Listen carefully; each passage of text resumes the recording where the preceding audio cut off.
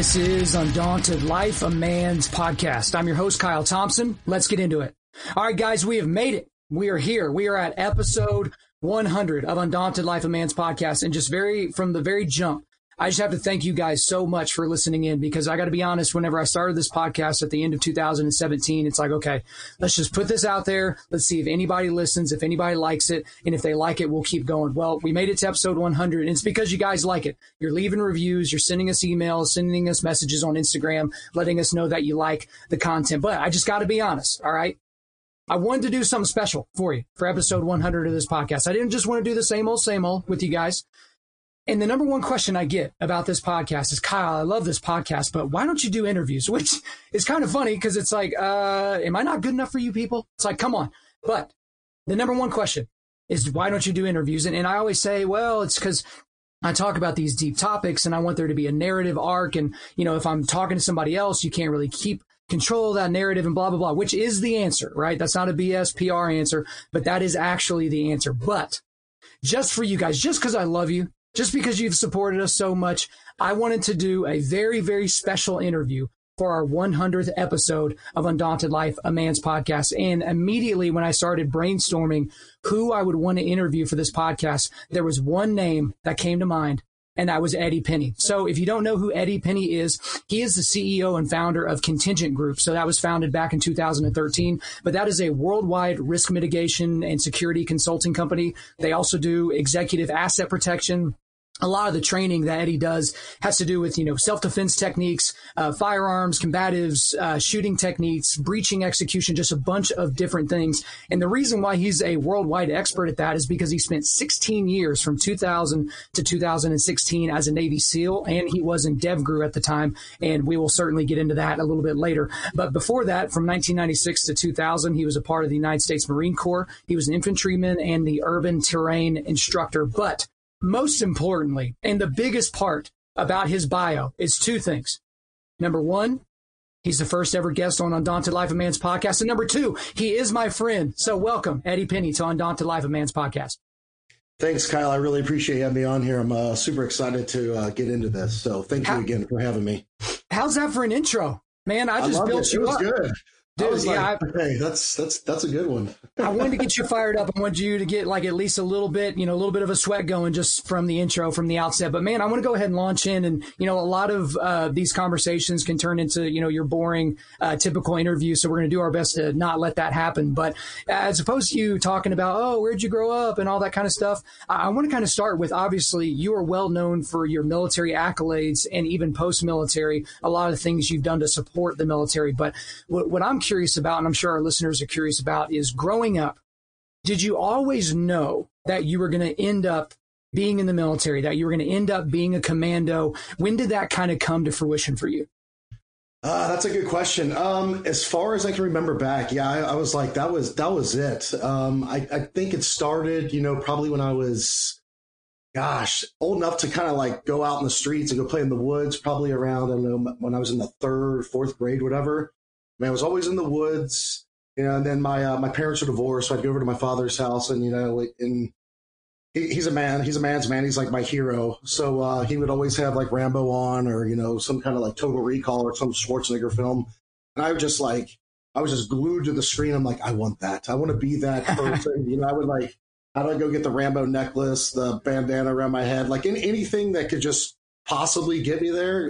You know, in my young mind, I would do that. So, I mean, it was pretty much, I wanted to do that. I wanted to go be that guy. You know, there was times growing up, I'm like, you know, there was a couple weeks or a month, like, oh, I should be a lawyer or a doctor. But, you know, it always went back to the military. And that's just, I remember one time where it all kind of started is I went to a Cincinnati Reds game with my mother, and it was a nighttime game, and it was during Desert Storm. So that would have been 90, I believe it was 90. And, you know, everyone stood up for the national anthem. You know, put your hand on your heart, you know, the correct way to show respect for this amazing country.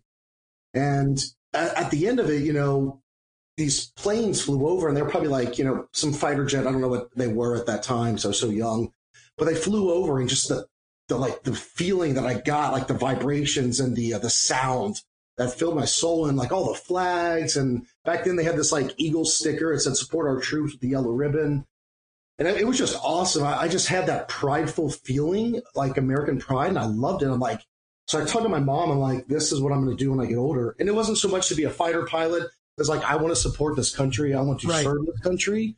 And that was the day that it clicked. Like, okay, this is it. And then from then on, I was like, all right, how do I train, or what do I need to watch? Or, I didn't know what I was doing, but in my mind, I did.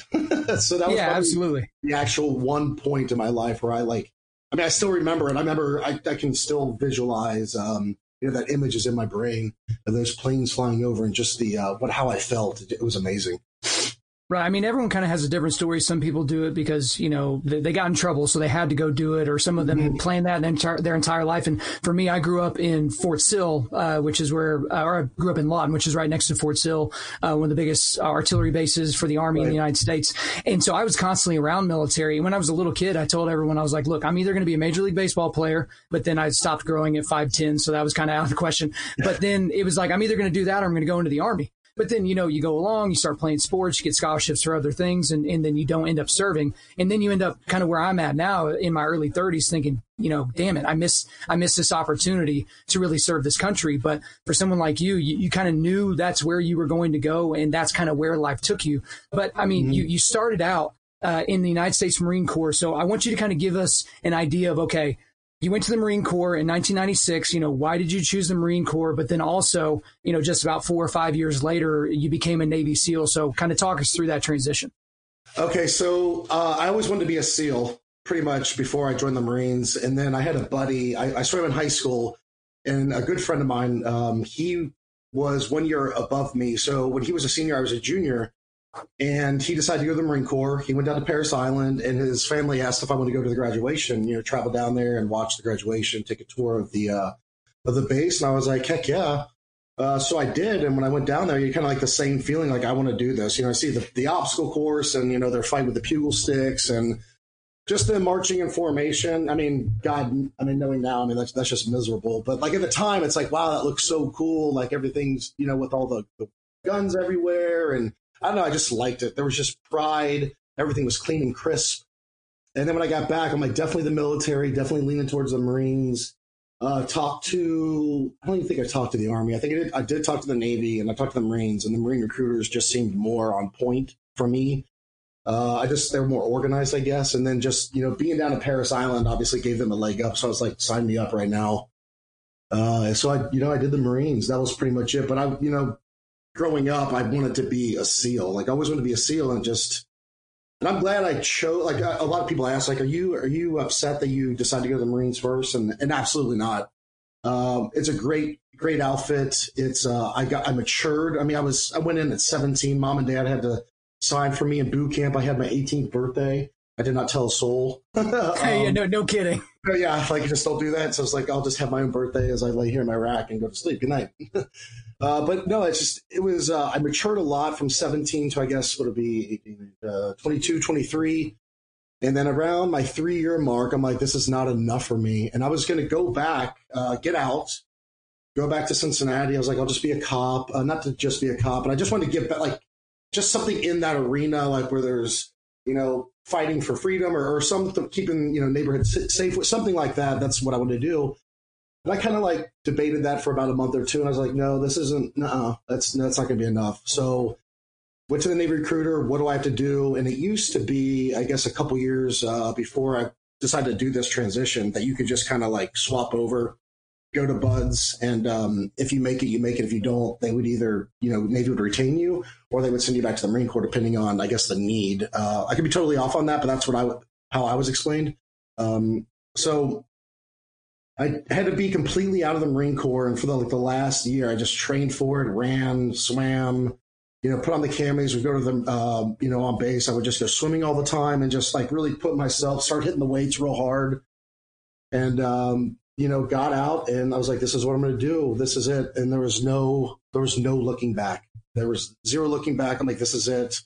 My mindset was on point. I was like, this is what I'm going to do. And no one's telling me no. And I had a lot of naysayers, not really naysayers, like you're not going to make it, but like, hey, kind of like the roundabout, like, hey, not many people make that, but it's kind of the same thing. So I'm like, yeah, I do. And I'm not going to be one of those. I will not be that statistic. It's just not going to happen because I'm very stubborn. So right. That's not going to happen to me. And I really believe that. The only thing I really worried about was injuries, which I sustained one in the beginning of BUD/S in an indoctrination phase, but I just kind of worked through it and I was okay. Thankfully, right before, day one, week one of BUD/S. But yeah, I mean, that was it. I was just like, let's do this. And, met great guys. Hung around with wonderful people and just, they say, you are who you surround yourself with. So I just made sure I picked good personalities, good, fun people that were positive, and the rest is history. Awesome, man. We'll certainly talk more about how you kind of create a tribe like that later on. But, you mentioned something earlier about the Marine Corps and the recruiters. That's something I've heard a lot of different places, people talking about how the Marine Corps has the least amount of resources, the least amount of money, like they don't have, the prestigious university to point to and all those different right. things. And yet they still crush it because the thing is when you come in and you sign up to be a Marine, there's no questions, right? There's no, oh, what am I going to be doing? Am I going to kind of be in the back or no? Like all these people, they want to go to war. They want to fight for this country. And so you kind of, got into why you joined the Navy and why you got into the SEALs. But the thing that's interesting about that is everybody wants to talk about BUD/S, right? BUD/S is at the top of everyone's mind because it's in all the movies and we see the YouTube videos. I'm like, oh, okay, it's so brutal. And again, if I asked you about BUD/S, you'd be like, yeah, it was really hard. I had to work through injuries like you've already said. But for me, what I want to know is, was there anything that came up mentally during BUD/S that you thought, okay, I'm really stubborn and I'm going to make it, like I'm going to get my trident. But this right here, I don't know if I'm good enough to do this. I don't know if I'm good enough to do drown proofing. I don't know if I'm good enough to make it through the next mile of this run with this heavy boat on my head. Was there a time like that came up for you where you're just like, man, I'm going to make it through, but how? No. It never came up. I can never remember. I think in Hell Week a couple times, probably around day 3 or 4, I was like, man, I could totally quit right now. And then like 2 seconds later, if that, I'm like, yeah, but you're not. So quit thinking about that. So no, there was really, you're surrounded by these guys, it was on a movie or you heard, I can't remember where I heard it, but like, you got like the best athlete over here and you got the best athlete. Well, you got all these alpha stubborn males coming into one place. And it's a competition between, we're together working as a team. You heard it on Fearless, right? Right. Adam and I can't remember the guy's name, but they just kind of like this little competition going on, this unsaid, unspoken competition. It's like that with a lot of people over there, and it drives you. It's amazing. So you watch people in front of you, like say it's the 50-meter underwater swim. I watch a couple guys go. I'm like, they're no better than me. I'm no better than them. I'm just not going to quit. They didn't quit. It sucked, so I'm going to just go, embrace the suck factor and go do it. So I guess that was just kind of my mindset. Like everyone else, people did it before me. I'm no different than them. There is no, like, they're not this Avenger or this superhero. They're human, just like me, created amazingly, as we all know. And I'm just going to go do it. I wouldn't let my mind. There was one time, it's funny you say drown proofing, or it was during pool comp. It's in second phase. They kind of mess with you underwater and stuff with your Twin 80s, which is the double tube scuba tanks on the back. And one of the tasks was you had to jump in with Twin 80s on your back with fins on and keep your hands above water and tread water for 5 minutes, which I was a swimmer. So I'm like, this will be so easy. There was no practice for it. You just jump in and did it. Saw all my buddies do it. A lot of them looked like they did it with ease. And for some reason, it sucked. I was like, man, this is so hard. I did not, my quads are burning. But then, and this is within the first 30 seconds. I'm like, I've got 5 minutes of this. This is going to be a long 5 minutes.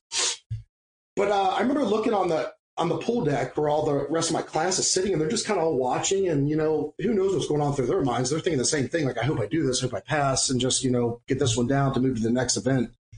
But I'm like, I can quit right now and go recover for a couple minutes, but I'm going to have to be right back in here. So just let's knock this out right now and be done with it. This is going to suck, and it's going to suck if I try it again or, a third time. So luckily, I just sucked it up.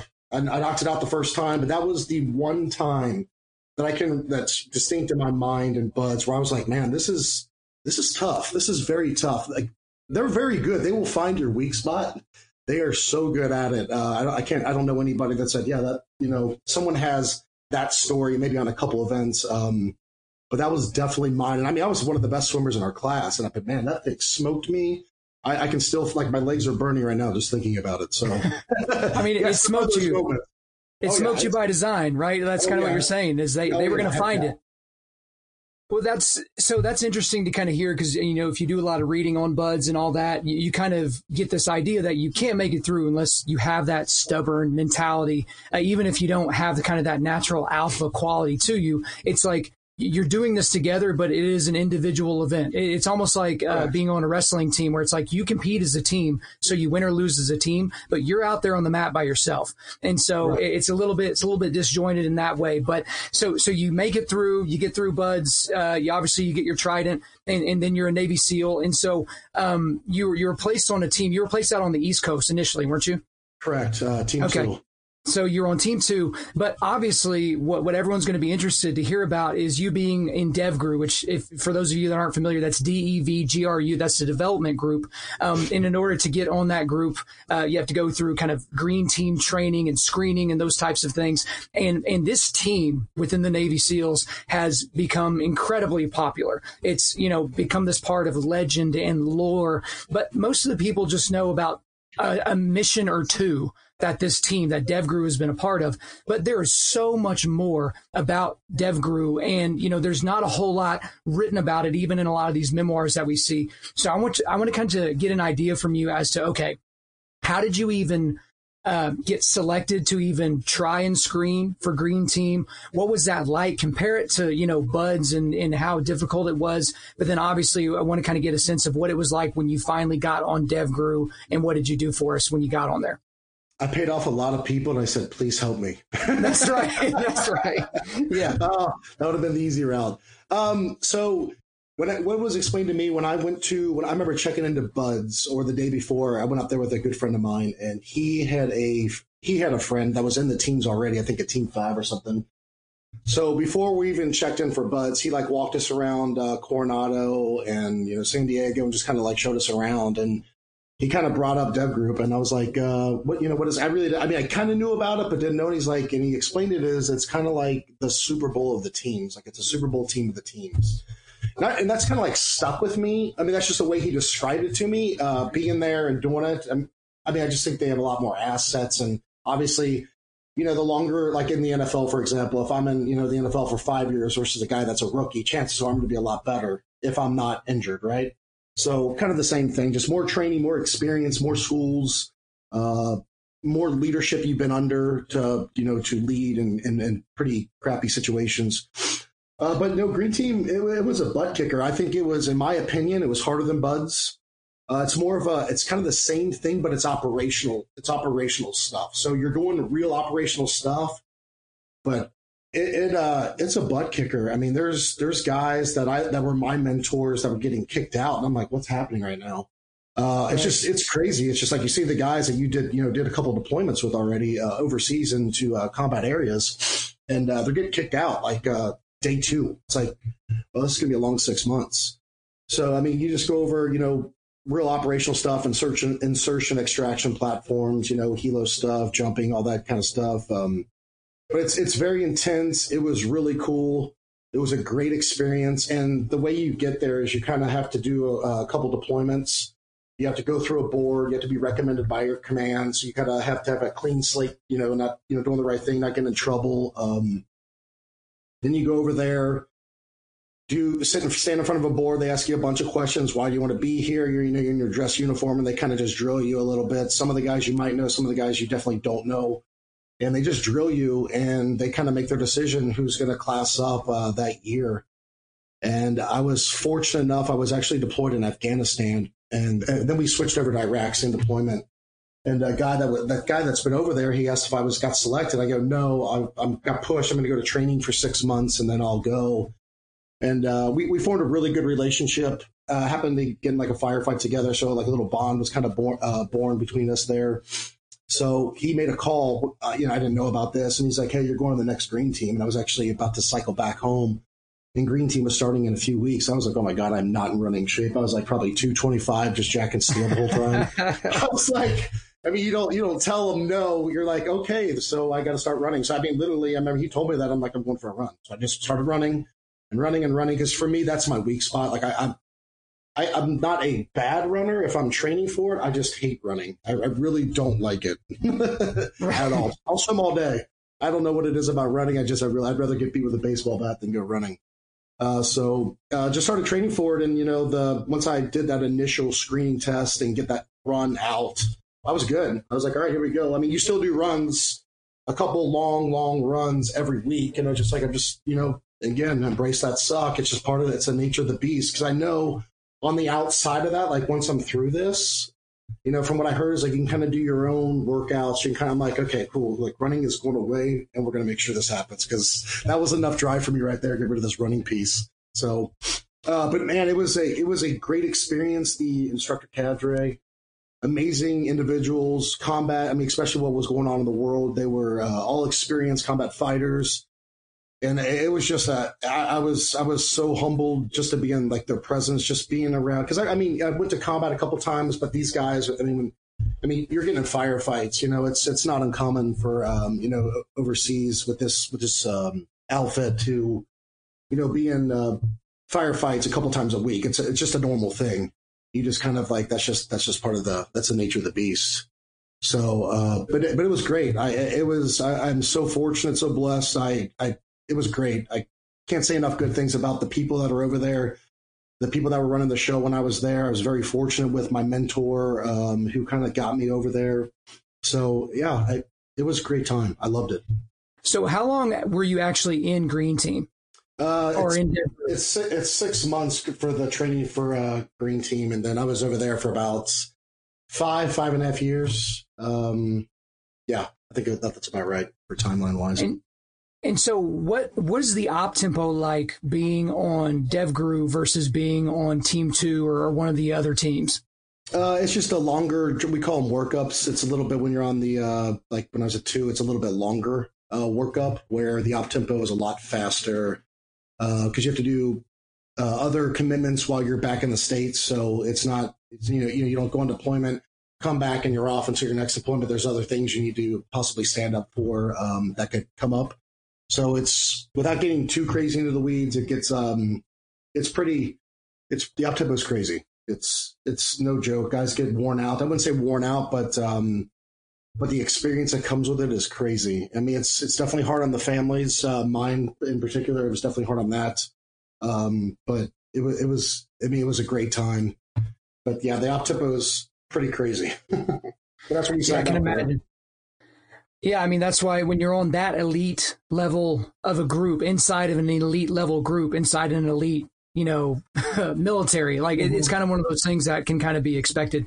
But I got to kind of tell the listeners about how I figured out that you were on DevGru, because you never told me, right? Because you're a jerk. And it's like, I've known you for years, and you didn't just drop that on. I knew you were in the military, knew you were a SEAL. But I'm reading a book for the first time, and it was Fearless by Eric Blem, and it was about a deceased Navy SEAL named Adam Brown.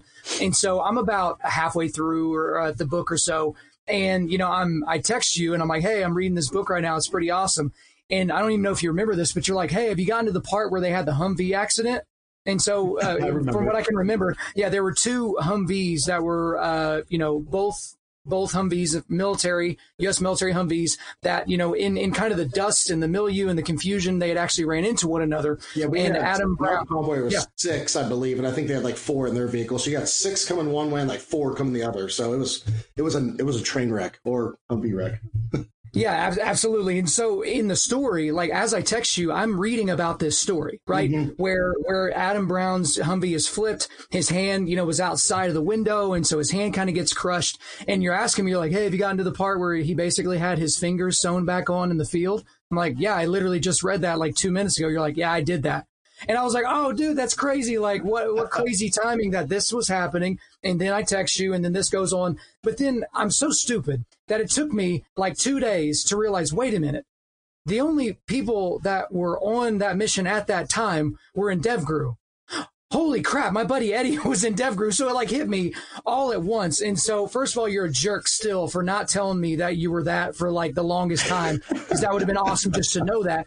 But for the listeners out there that don't know about Adam Brown, which if you haven't read Fearless yet, I've only talked about that 100 times, right? That is my number one book that I've ever read in my entire life. I think it's going to be turned into a movie. It's insane. But, tell everyone a little bit about Adam Brown, and obviously talk a little bit about whenever his hand got all mangled. He was a stud. I mean, he was crazy. And I mean that in every great way.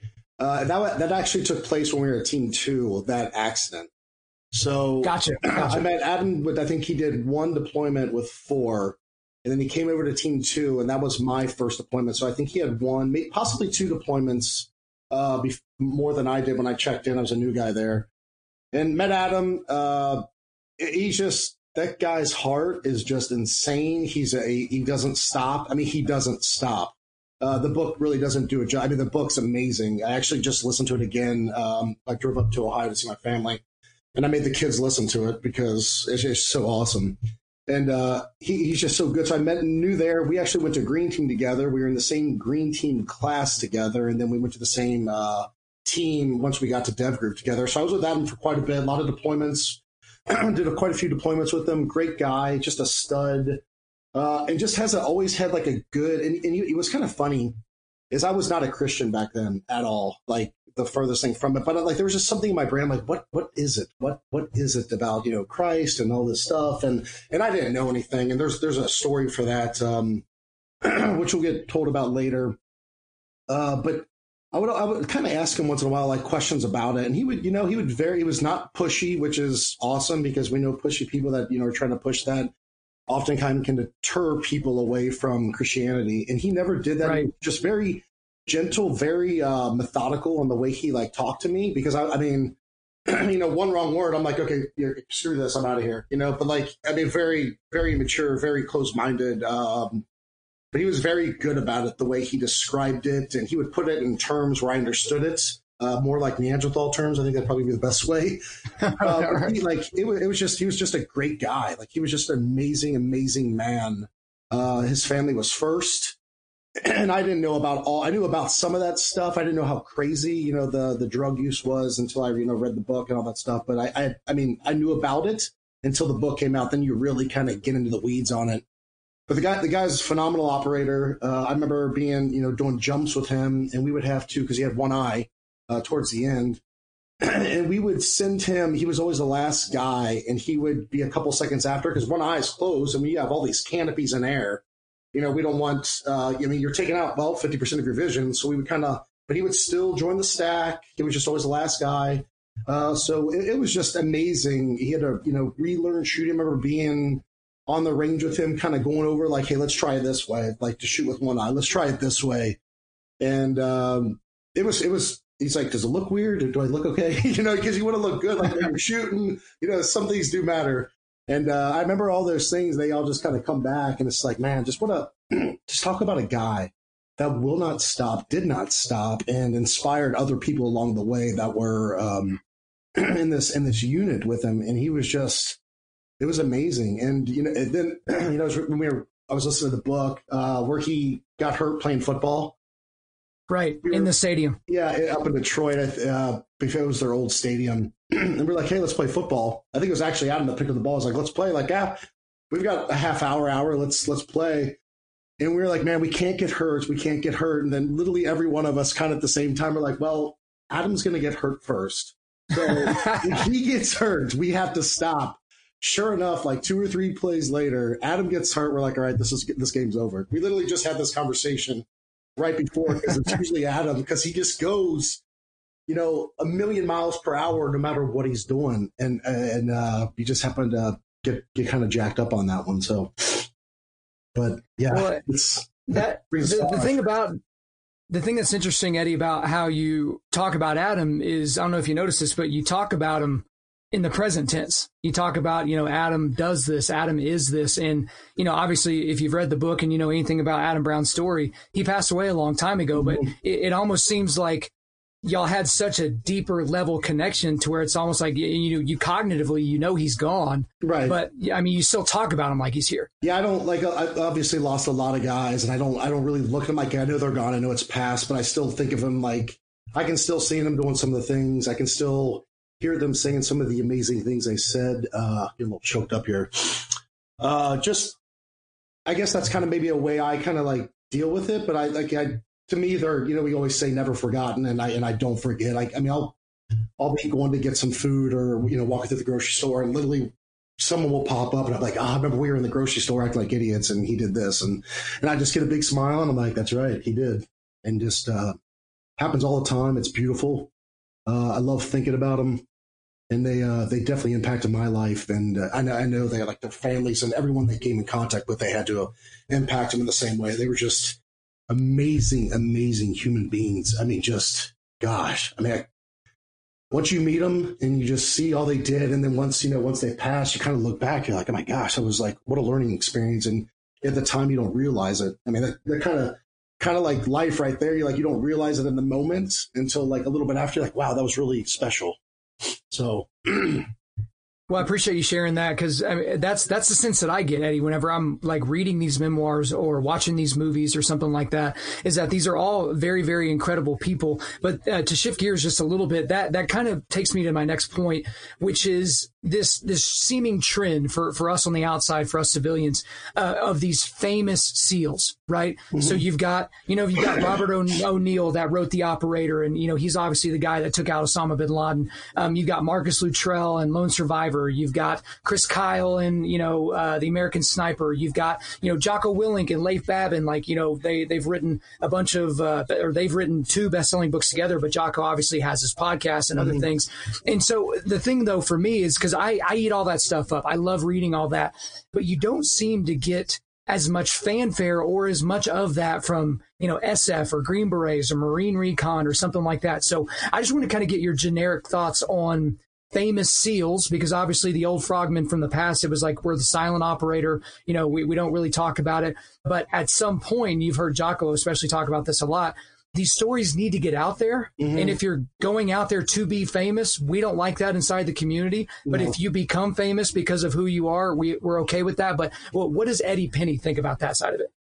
I mean, there's definitely, obviously, media, we're talking about old frogmen, they didn't have Instagram. They didn't have Facebook. They didn't have, they also didn't have, a decade plus war going on either, where all these heroic things happen. So, minus Vietnam, I mean, when there were some phenomenal stories and some great heroes that, that I've met and heard their stories, but they didn't have that back then. And there are some books that these guys put out, but obviously we're in the present. And, unfortunately, some of those amazing stories and amazing accolades these guys did kind of like get pushed back a little bit, just because we're kind of focused on what's in front of us, which was Iraq and Afghanistan and all this global war on terrorism.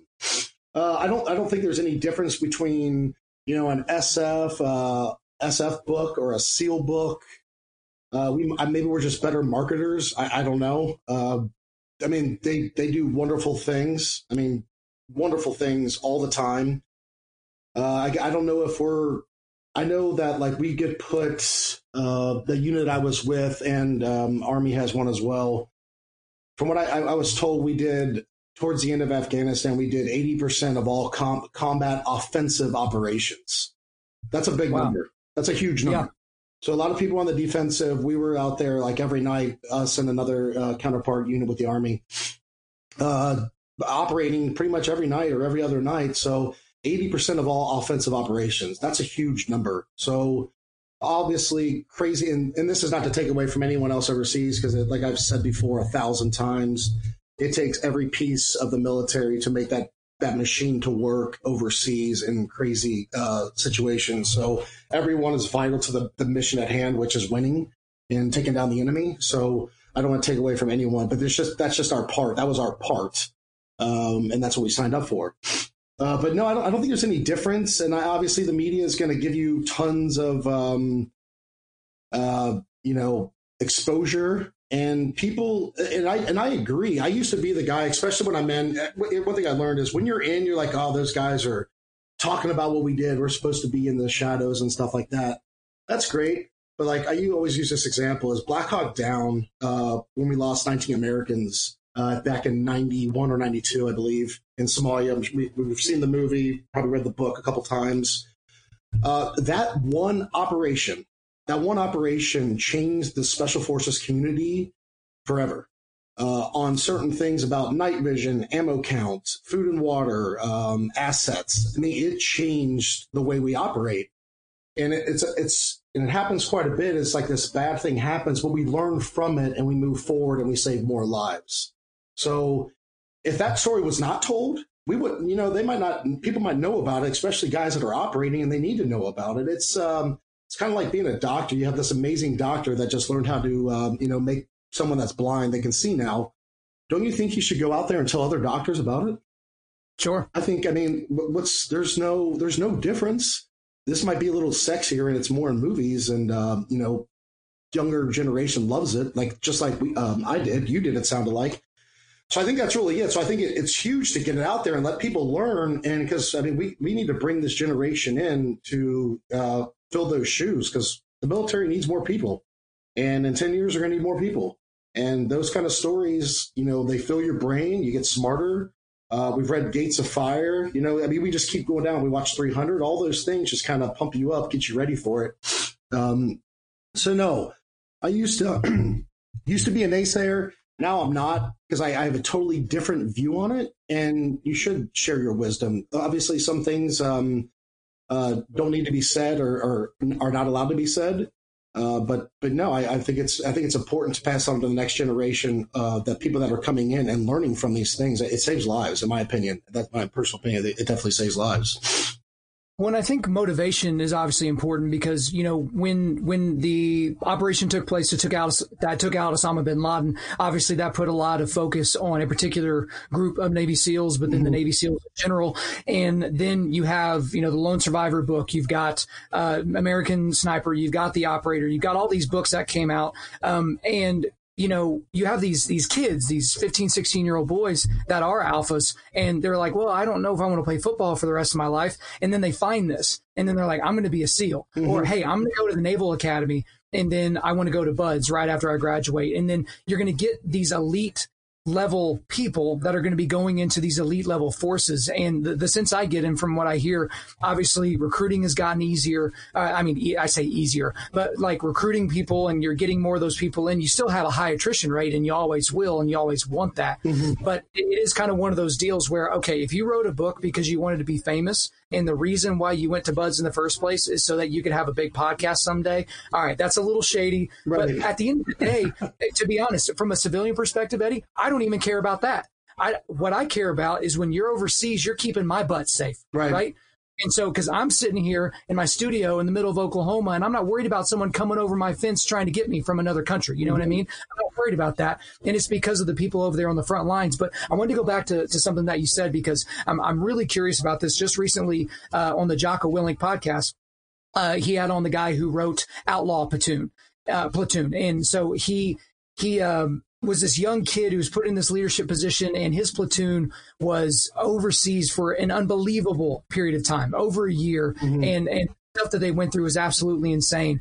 But in that book, I remember reading it, and he's since had to kind of, when they did reruns of the book, they put a letter in the back of it because he's kind of softened his stance on it.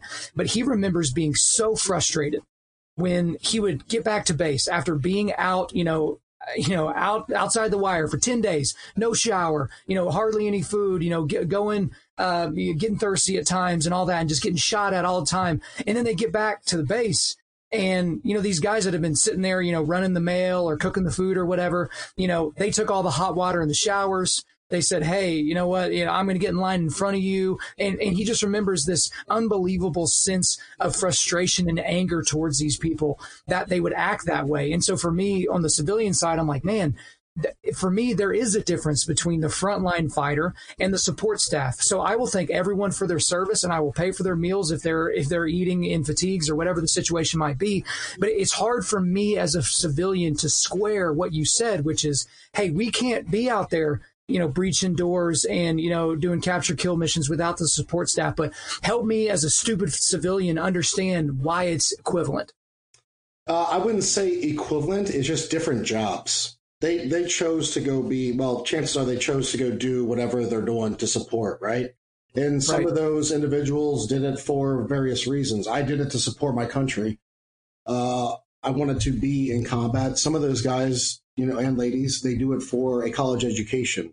Some of them do, like you said at the beginning of this podcast, they do it because they got in trouble. They had an option, jail or military. Right. So we all have our different reasons, and everyone has their own little story, as you know. But bottom line is, when I come back, from doing an op and there's food waiting for me, I'm appreciative of that. I like that. I like that it's warm. Is there times when there wasn't food and I was kind of upset? Yes.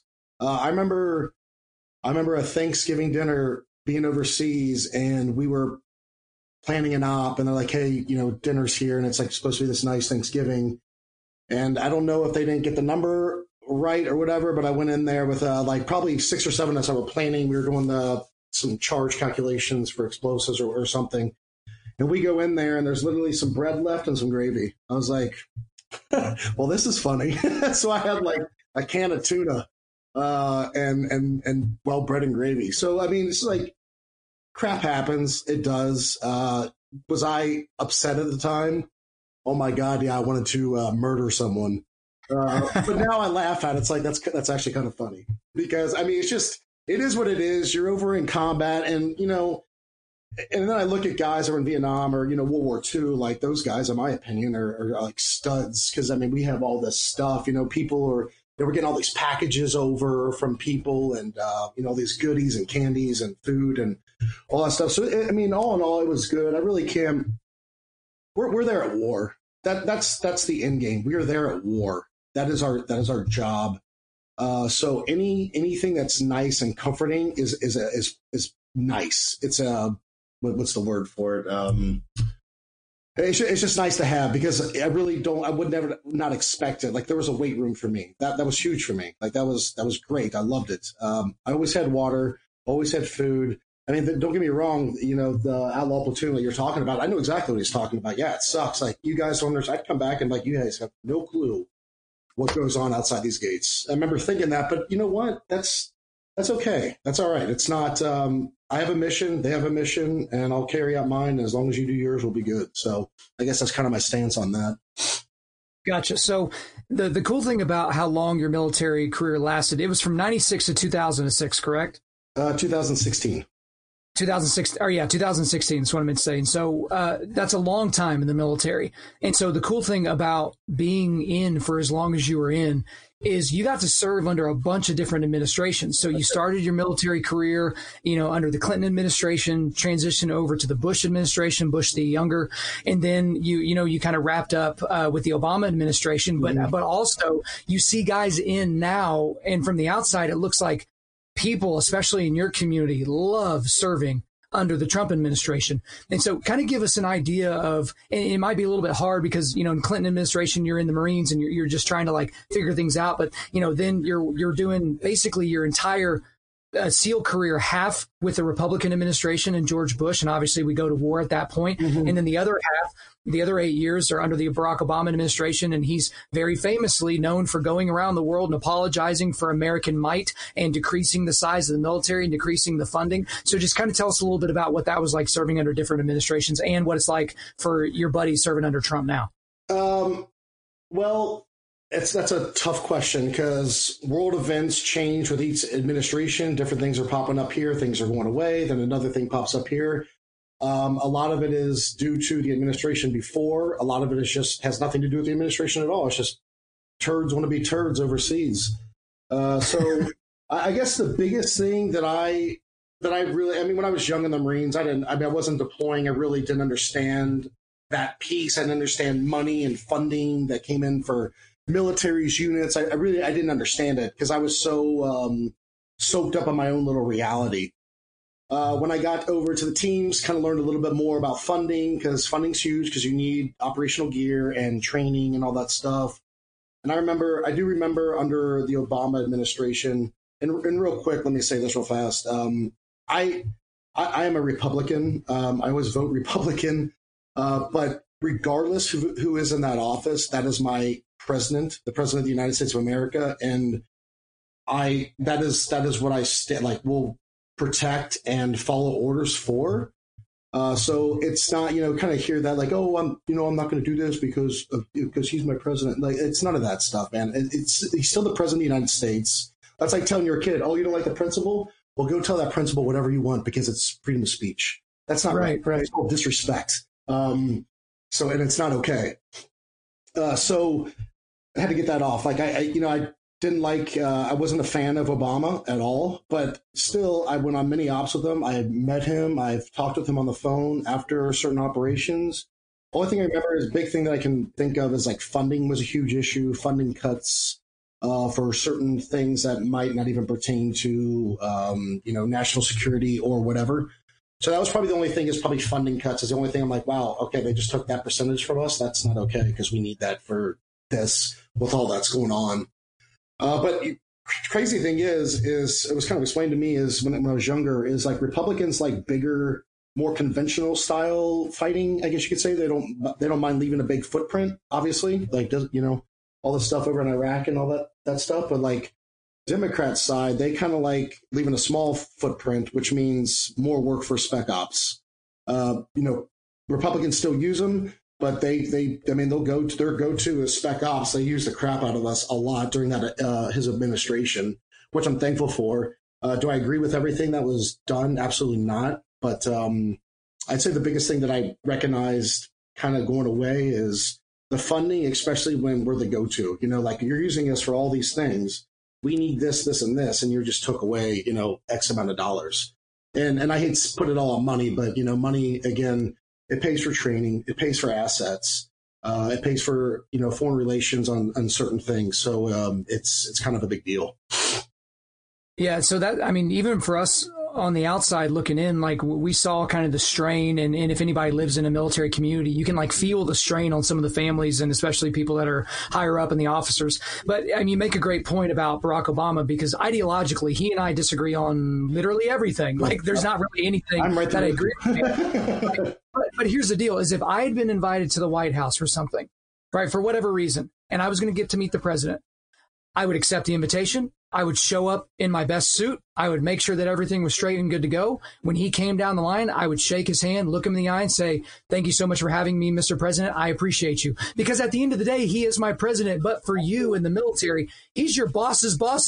That is the guy. He is the head of the United States military. So disagree with him, disagree with the things that he says on CNN or whenever he's out on a stump speech, but it just kind of is what it is. But one thing I really wanted to get your opinion on this guy because, Trump has had quite a few characters in his administration. And I'm not asking about Trump yet. We'll get to Trump. But my favorite person so far in his administration, either still there or not there. Number 2 would be Nikki Haley. I love Nikki Haley, but is General Mattis.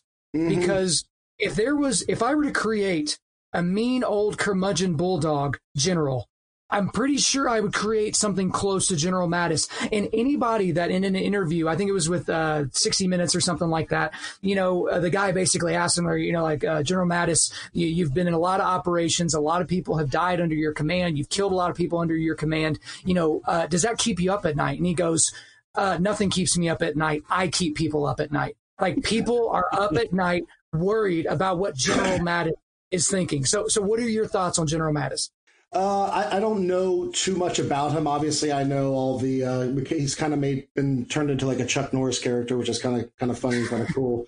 No, I mean, the guy brings one thing to the table that a lot of people don't do, and that's called intimidation. And some of that intimidation is backed up and has been backed up. And I think that's huge because at the end of the day, there's a bad guy that wants to kill us. And, if that guy is saying that, okay, well, I might rethink some things. So I don't know exactly the extent of everything that's gone on with the administration and with him, but I had never had any problem with him. I loved looking at him, watching him, listening to him speak. The guy, he seems like a tough as nails dude, and I think that's what we needed, especially in this country right now where it's not tough as nails. So I liked him. I thought he was awesome. I have no problem with him whatsoever. So, and again, I don't know all the details. I try not to. I don't get into that unless I need to get into it, the political side, because I just get upset.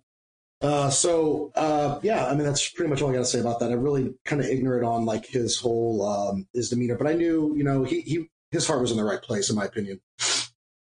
He's a Marine through and through. You pretty much know that from the moment, anytime you hear him talk. So the kind of the last thing on the military side, and then we'll move into some other subjects is, and you and I have talked about this, I think when I kind of figured you and I were going to be good friends for a really long time, is we had known each other for about, I don't know, an hour. And, we're sitting outside at some men's camp thing that we were both at. Mm-hmm. And, we just start talking about just stuff, just life.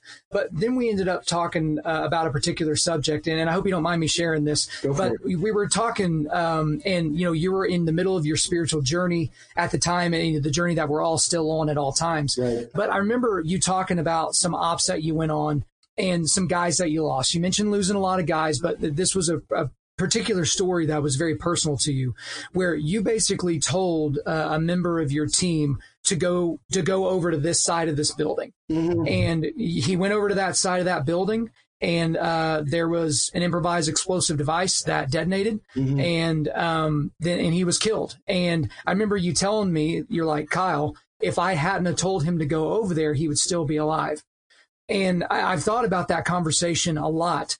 And, I probably had a decent response when we were talking to each other at the moment, but it was basically like, you couldn't have known that was going to happen. Operationally, you thought that was the best thing for him to do at that moment. It was the best thing for everyone's safety. It just didn't quite work out. But you've had a lot of time now since you've been retired to look back on your military career, to look back on all those micro decisions that had macro consequences for the enemy and for the people on the same side as you.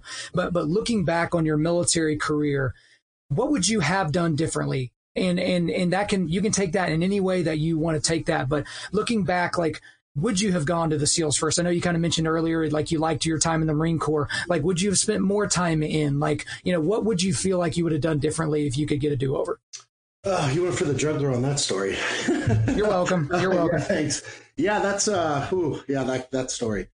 I don't think I can say I would do anything over, because I'm happy where I am. I'm happy I have I guess, one thing that I always thought about is I always wanted to deploy more, do more deployments, and there's a good chance I wouldn't be having this conversation with you today. As you know, I got custody of my children. And that was a huge life-changing experience for me. I mean, I wish I could have done more deployments, but at the same time, I wish I was there for my family more, especially my children, more when I was deploying. Because I was checked out. I was so checked out. I tell this to some people. There's a scene, you've seen American Sniper. Obviously, we've brought it up a couple times. There's a scene where he comes back from, I don't know what deployment, and he's just drinking a beer and he's staring at a blank TV. Do you remember that scene? Yeah, absolutely. And when I saw that, man, I started weeping. I was like, crap, that was me. Like, I was so checked out. Like, my kids are running around. They're like, hey, Dad. I'm like, hey, baby. And like, I'm just like, I'm my body's there, but my mind was overseas still. Or like, hey, like, that was some kind of graphic, something that happened overseas. So it's just, that's one thing I wish I knew how to deal with better. And I don't know if there's an answer for that. There is. But, looking back now, it kind of led me on my spiritual journey, which I am so thankful for, the power through Christ. So, but I wish I would have had Christ sooner. That's what I really wish I would have had. That's probably the one thing. That's actually a really good question. I think that's probably the one thing that I wish I had in my life sooner. Because I didn't really find Christ until that weekend we spent together up in Open, Oklahoma at that men's retreat. So that's really what all kind of really, really started hitting home for me, was actually because of you. Did you know that? I don't guess I did. So we did our little fire thing, and then, I saw people getting just prayed for, and I was like, and like throughout the, guys just start crying and they're getting hit. And at first I'm like, man, that poor guy, like, toughen up a little bit, it's okay. Like, just chill. And then as things got going on and like topics are hitting you, about the, the father wound or just other things, your family, And I'm like, crap, like, okay, this is starting to get to me. And I'm praying for the first time, which is the most awkward thing I've ever done to that point. Right. And, I was like, man, I really want someone to pray for me. Like, what does that do? Like, what is that? And then we were leaving the fire and you came up to me and you go, hey, can I pray for you? I was like, holy crap, I got hit so hard. And you came up and I'm like, here's this, I think you were 26 years old at the time. And I was 32 or 33. I'm like, here's this 26-year-old coming up to me. You kind of know a little bit about me and you just went in right there and you're like, hey, can I pray for you? And I was like, you sure can. And you did. And I was like, wow. Like I walked away, started crying. It was amazing. It was beautiful. So I don't know if you knew that story, but there you go. Well, I'm glad I know it now for sure. And I guess the corollary for anyone listening to this is to, if you hear that prompting, because I can go back to that point in my memory. And, there's probably 50, 60 of us sitting around that fire and we're talking about some pretty deep things. But then as you walked away, the immediate thought came to my brain, you need to go talk to him. He just walked away for a reason. He's trying to disengage, go re-engage.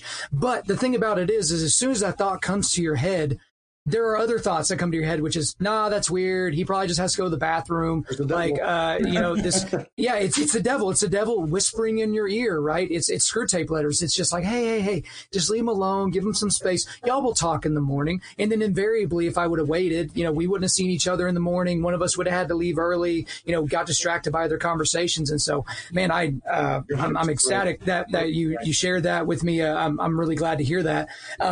And I said I was about to get off the military thing. This is one more that's kind of bridging the gap between moving from the military life to outside of that. One thing I'm curious about for you is one thing that I'll say for me personally is I'm always concerned about loss. Like I'm kind of a pessimist at my core, which is not really a very Christian thing to do, but I'm just kind of open about it. So I'm always scared about losing people. I'm scared about losing my wife. I'm scared about losing my dad. Like there are times with my wife where, if I can't get a hold of her for a long time, so like for several hours, maybe I've sent her a text or two and I know she's busy, but now it's kind of getting a little bit weird that I haven't heard from her. My mind goes to some crazy places as to where she is and what could have happened to her. And it's just from this place of fear of loss. But for you spent a long time in the military. 20 years in the military, and you experienced loss as a soldier, but you've also experienced loss as a civilian. But before you got into the military and after you left the military, is there a fundamental difference when you lose a brother in arms versus, somebody that's really important to you on the civilian side? Is it different at all? I would have to say yes. I would have to say there's definitely a difference. I guess the way I look at it, I haven't lost anybody super close to me since after the military. I've lost, my grandparents and things like that and some friends. I think the big difference, and that's a really good question. I'm glad I didn't get questions before this, by the way. This makes it more organic. I like this. Yeah, I wanted to surprise you as much as possible, so you're welcome. I guess on some of the deaths that happened overseas, you see your buddy that you went and, you had fun with, you trained with, you did a lot of hard things with, and you see their body laying on the ground, riddled with bullet holes or explosives or just crushed to death. So seeing that and knowing that man, who that man was, and then now seeing him there lifeless on the ground, that takes a toll, takes a big toll, a toll that I never thought about because you know what? The movies never really showed that at all. Right. They don't show the how surreal things get. And I think that's the big thing that people don't get when they're going to sign up for the military. And that's okay. It's life.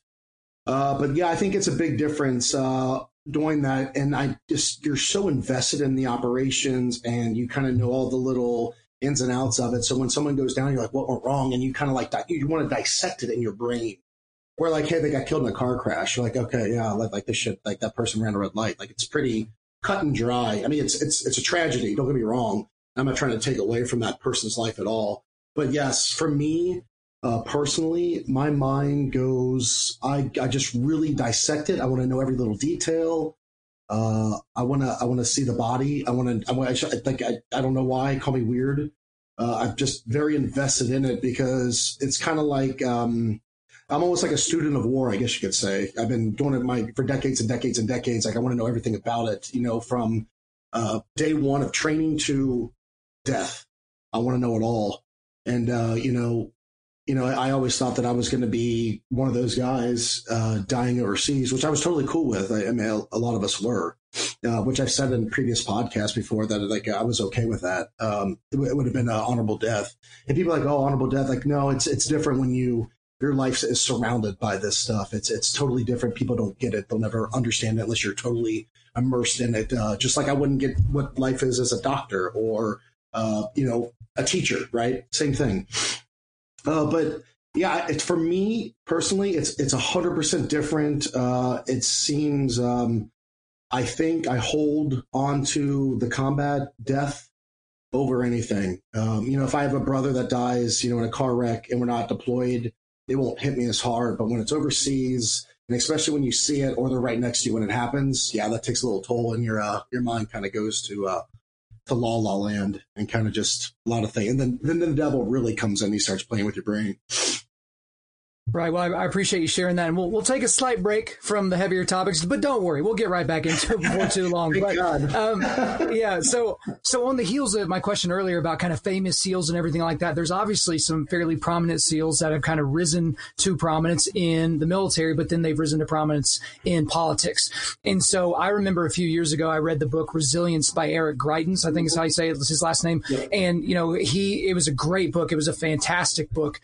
And, I've said it to everybody. And obviously, resilience is probably my favorite word in the English language. And then he becomes the governor of the state of Missouri. And I mean, people are looking at him like, oh my gosh, this guy's going to be the next president.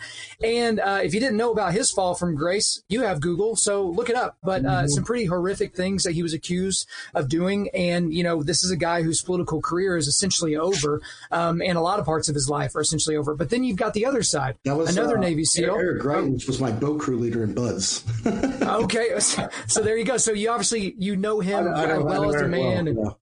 Yeah. And so, this isn't a podcast where we're trying to flame anybody. No. Obviously, he's taken a lot of that on his own. But then you've got the other side of it, which is Dan Crenshaw. Mm-hmm. So he is a House of Representatives member from the state of Texas. He kind of rose to prominence really whenever he was maligned on Saturday Night Live. He had the perfect response to it. He went to Saturday Night Live and kind of did that whole deal. But then he's been getting this huge following on Twitter and on Instagram. He was just on the Joe Rogan podcast and was incredible. And this is a guy that's in his mid-30s, and people are looking at him like, is he the heir apparent in the Republican Party? This one-eyed former SEAL, is this the guy? And so there's kind of a, to use Jocko Willink's favorite word, there's a dichotomy there between, you've got two guys that came up through the same system, right? They're around the same age, same experiences, but they've gone two totally different directions, even though they ended up in the same place, which was politics. So for you, when you see something like that, when you see your brothers, one that, made some bad decisions and one that made some good decisions, like what comes up for you when you think about that? A lot of, it's a shame, like the community is one of those, there's a lot of communities that are like this, but if someone does one thing bad, just one person, they kind of look at the whole community as a whole as a bad thing. And I always tell people there's 10% of, well, just to like throw it out there, turds in everything. And we see it with teachers, molesting students. We see it like malpractice in doctors. You see it in pretty much, and you can take your work, and I guarantee you can pick out 10% that are just not doing their end. They're kind of shady. They're doing some, bad things over here or over here. It's in every career field, in my opinion, and I've witnessed it in multiple ones. But I actually had the pleasure of meeting Dan a couple weeks ago up in Wyoming. And, I was wearing my SEAL pin, and of course, I knew who he was. He didn't know me. So we started talking about operations, and I was like, so what's up, man? What's going on? Like, how'd you get out? And we just kind of go on. And he tried to stay in. He didn't want to get out. Just the medical side of the Navy, the SEAL teams fought for him. The medical side, they just couldn't keep him because he had one eye. Which is weird because Adam stayed. So I just don't think you have the right people maybe fighting for him, but he tried and you can just see it. But the man's got a great heart. I love his beliefs. I can just feel it. Like, you talk to someone like this guy's good to go or this person's a turd. Like he is good to go in my book. It was awesome to talk to him. I was very fortunate to speak with him. it's just like anything, and Dan's, his experiences and Eric's experiences are actually too different. I think Dan's seen a little bit more real life things than Eric has. I kind of know a little bit of background on both, on what they did. So that changes a man. It changes things in a man. So some people join the military for a goal, and it might not be a SEAL, and it might be a political office. So some people do have that agenda, and they know who they are, and a lot of the guys in the teams know who they are, and that's okay. Like if that's what you want to do, like being a SEAL is a check in the box to add credibility to what you're doing. That's cool, and that's your thing. That's what you want to do. But Dan was not one of those guys. He kind of got, I wouldn't say thrown into it, but I don't think he was thinking about it until he was approached about it. And the guy is a phenomenal speaker. He's awesome to listen to. So from what I know about like Eric, when I knew him, he was an awesome guy. Like when I was in Buds, I did not know him. I did not operate with him. I never did any deployments with him or wherever he went afterwards. So I don't know operationally. I just know him from Buds. So, but in Buds, he was awesome. We called him Obi-Wan Kenobi because he could just make things happen. He was an officer, got things done for us, which we appreciated. But, some guys say different things here and there. But like you said, this isn't a flame session. So we'll cut it off there then. So the thing is Dan Crenshaw, obviously, guys like me, there's strong hope that someday he transitions to being a presidential candidate, maybe at least, maybe governor of Texas, Senate, something like that. But right now we're in the middle of the march towards 2020. And we've got Donald Trump obviously going for re-election and all the things that come with that. And then you've got the 2020 Democratic candidates who seem to be stumbling over themselves to see who can make the most ridiculous statement possible. And so, Bernie Sanders will say something about abortion that's absolutely terrifying. And then Beto O'Rourke will pop his head up and be like, well, actually, here's a more terrible way of saying it. But you've got Kamala Harris and Joe Biden and Elizabeth Warren and some of these candidates. And from my perspective, obviously, I'm very fearful some of the things that they're saying out loud. It's like, it's already a little bit scary that you thought that in your head, but then it came out of your face. Mm-hmm. And then you told the world with a microphone in front of you. That's a little bit strange. But for you, and this is just you as Eddie Penny, not necessarily the military guy, but what are your thoughts on 2020, on the Democratic candidates, on Trump in general? What do you think about all that? Oh. I want to laugh right now, to be honest with you. You can, yeah, because it keeps us from crying. Oh boy, how do I say this? Yeah, I'm not a fan of any of them. I think they're all, I'm just not a fan. We'll just leave it at that. I'm not a fan of them. I don't believe in like really anything they say. I think a lot of them are just there for show, a crock of crap. Like I really just think I think their moral compass is completely off. So that right there says, like, I'm just like, delete you. Like, I just don't want to even really listen to you because I don't get a good vibe from them. Like, the ethics are not there. In my opinion, that whole party, not every one of them is like that. I understand that. But that's what I get from that party. And we can see it, on the news and all this stuff of this and that in certain cities. So I'm not a fan of any of them. I think the things that they said, like you just said, like I'm gonna do this if I'm a president, but I won't do it if I'm not president. It just makes no sense to me whatsoever. So I think most of them are a big joke, in my opinion. So that's Eddie Penny's opinion. Well, and that's the thing, Eddie, is we understand what's happening right now. They're running as far to the left as possible so they can win the nomination. When they get to the general election, they try to get towards the middle. And at the end of the day, I think it's silly, and we don't have to go into a macro conversation about this, but it's silly how much people worship at the altar of politicians. If there's one thing that all politicians have in common, it's extreme narcissism. Yeah. And it's like in high school, would you have followed around the biggest narcissist and been like, oh my gosh, I love that person?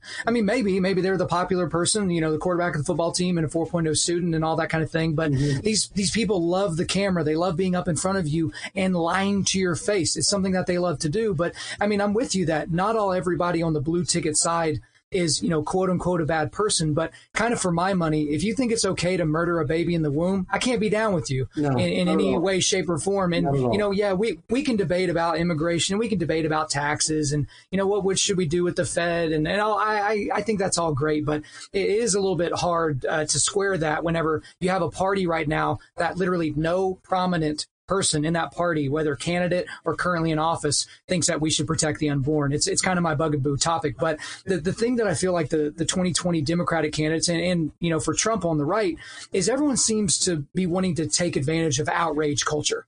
And so we live in this culture where there's this hierarchy of people that have been oppressed. We have this desire, this overwhelming desire for people. I feel like there's people that get on Twitter hoping somebody says something mildly offensive so that they can jump all over it, so they can feel good about themselves for that day. And so you mentioned this a little bit earlier, but it's like we have this outrage culture. And it's like you're overseas fighting for people to sit at home on Twitter and to complain about, Starbucks using plastic straws. It's like there are so many real things on the planet that we can be outraged about, and you're worried about straws. And I'm not saying we should ignore the environment, blah, blah, blah. Don't put words in my mouth. But when you hear some of the things that these candidates are tapping into and what some of the complaints are just in generalized culture, like, what do you think about that? I think it's ridiculous because, like you just said, that's a minute thing. We'll just use the straw as an example since it's already been brought up. It's a minute thing. Should we throw straws in the ocean? No. Does it kill animals? No. Do I love animals? I love them. I mean, I love them all day long. Excuse me. It does kill animals, or it can. Right. But no, that's in my mind, that's not a big deal. Another 9/11 in my mind would be a big deal. Like, I don't want that to happen again.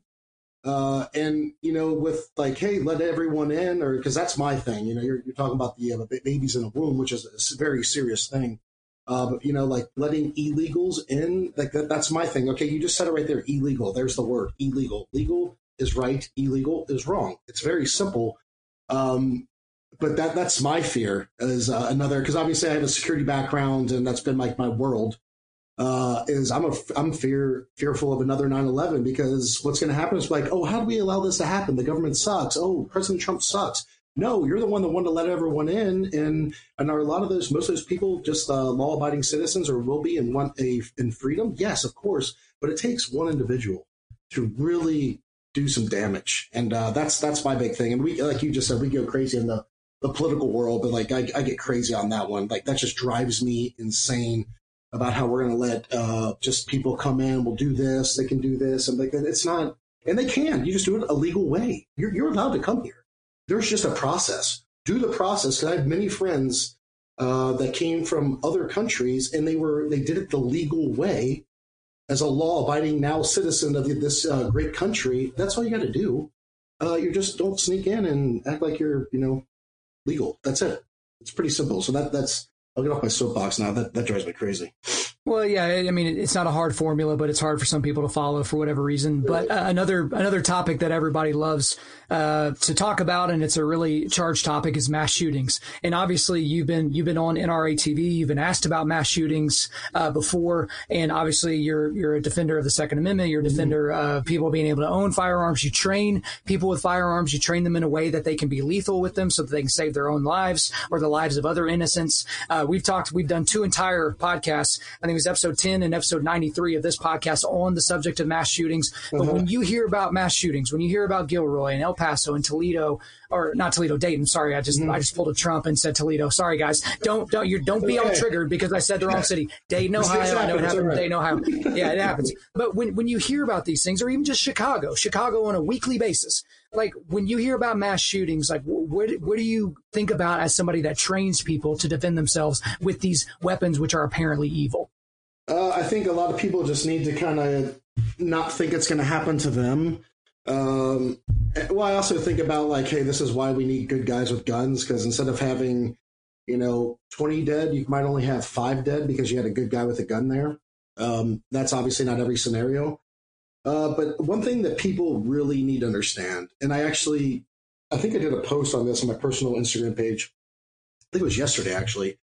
Is more laws are not going to stop evil. It's not going to happen. Like, all right, we're going to take away, now you can only have 5 rounds in your magazine, or now you can only have this class weapon, or now you can only keep it in your house. Okay, bad guys, if they're about to go commit a felony and they're okay with going to kill a school of like a bunch of students, young children, they don't give a crap about your sign on the wall that says no guns allowed. They don't give a crap. This is a safe zone sign. They don't give a crap. They don't care.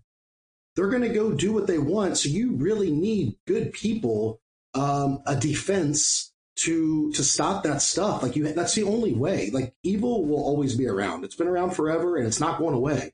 So the good guys need to rise up and stop that stuff. And laws, some laws are great, but some laws are just hindering. And you can see it in California, New York City, Chicago, like no guns, no guns, no guns. Well, guess what? Guess who still has guns?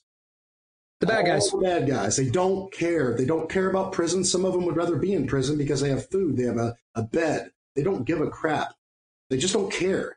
It's sad. I mean, like, oh, ban all guns, because some bad guy shot someone. Okay, I think there was a stabbing. It was either Baltimore or Dayton. I think it was like this week, actually. So we're going to ban all knives? Like, we can't cut our steak anymore? Just pick it up and start eating it? Like, it's not going to work. If I take a hammer to somebody, are you going to ban all hammers? It makes zero sense. A gun is a tool, period, a firearm, excuse me. It's the individual behind it that's causing the damage. And, people are going to say, well, there's 30 rounds in this. It doesn't matter. Bad guys, it's called the black market. Bad guys are going to get their 30-round mags or 50 round. They don't give a crap. They're going to find it to get their point across or do what they need to do. So, yeah, I guess that's another topic right there. Well, I mean, Eddie, almost 100% of mass shootings occur in gun-free zones. And so it's like, I just talked about it on the last podcast where we talked about that, where it's just like, look, adding more gun-free zones means there are more places for evil people, for wolves to take advantage of the sheep. Mm-hmm. And what a lot of these laws are intended to do, they're intended to take the force multipliers away from the wolves, but what it's actually doing is it's taking the force multipliers out of the hands of the sheepdogs. Exactly. And so now you have sheepdogs that can't defend themselves. And so, but obviously you're a sheepdog. I'm training to be a sheepdog and trying to do all those different things. But I want to talk about your everyday carry. So everyone's kind of obsessed with EDC. Mm-hmm. And I remember whenever I was buying my concealed carry weapon, I mean, of course, I'm just going to ask you, hey, Eddie, what do I go buy right now? I don't want to do research. You got paid to do that. And so I bought, the SIG P938 and have since got the P365 for my wife to carry and different things like that. But for you on just a generalized day, what's your EDC? I usually always have a fixed blade on me. Usually have a belly blade that I always keep. I have two that I'll usually carry, one from Dynamis Alliance and another one from Half Ace Blades because they're like my go-to. Then I carry my SIG 320 carry.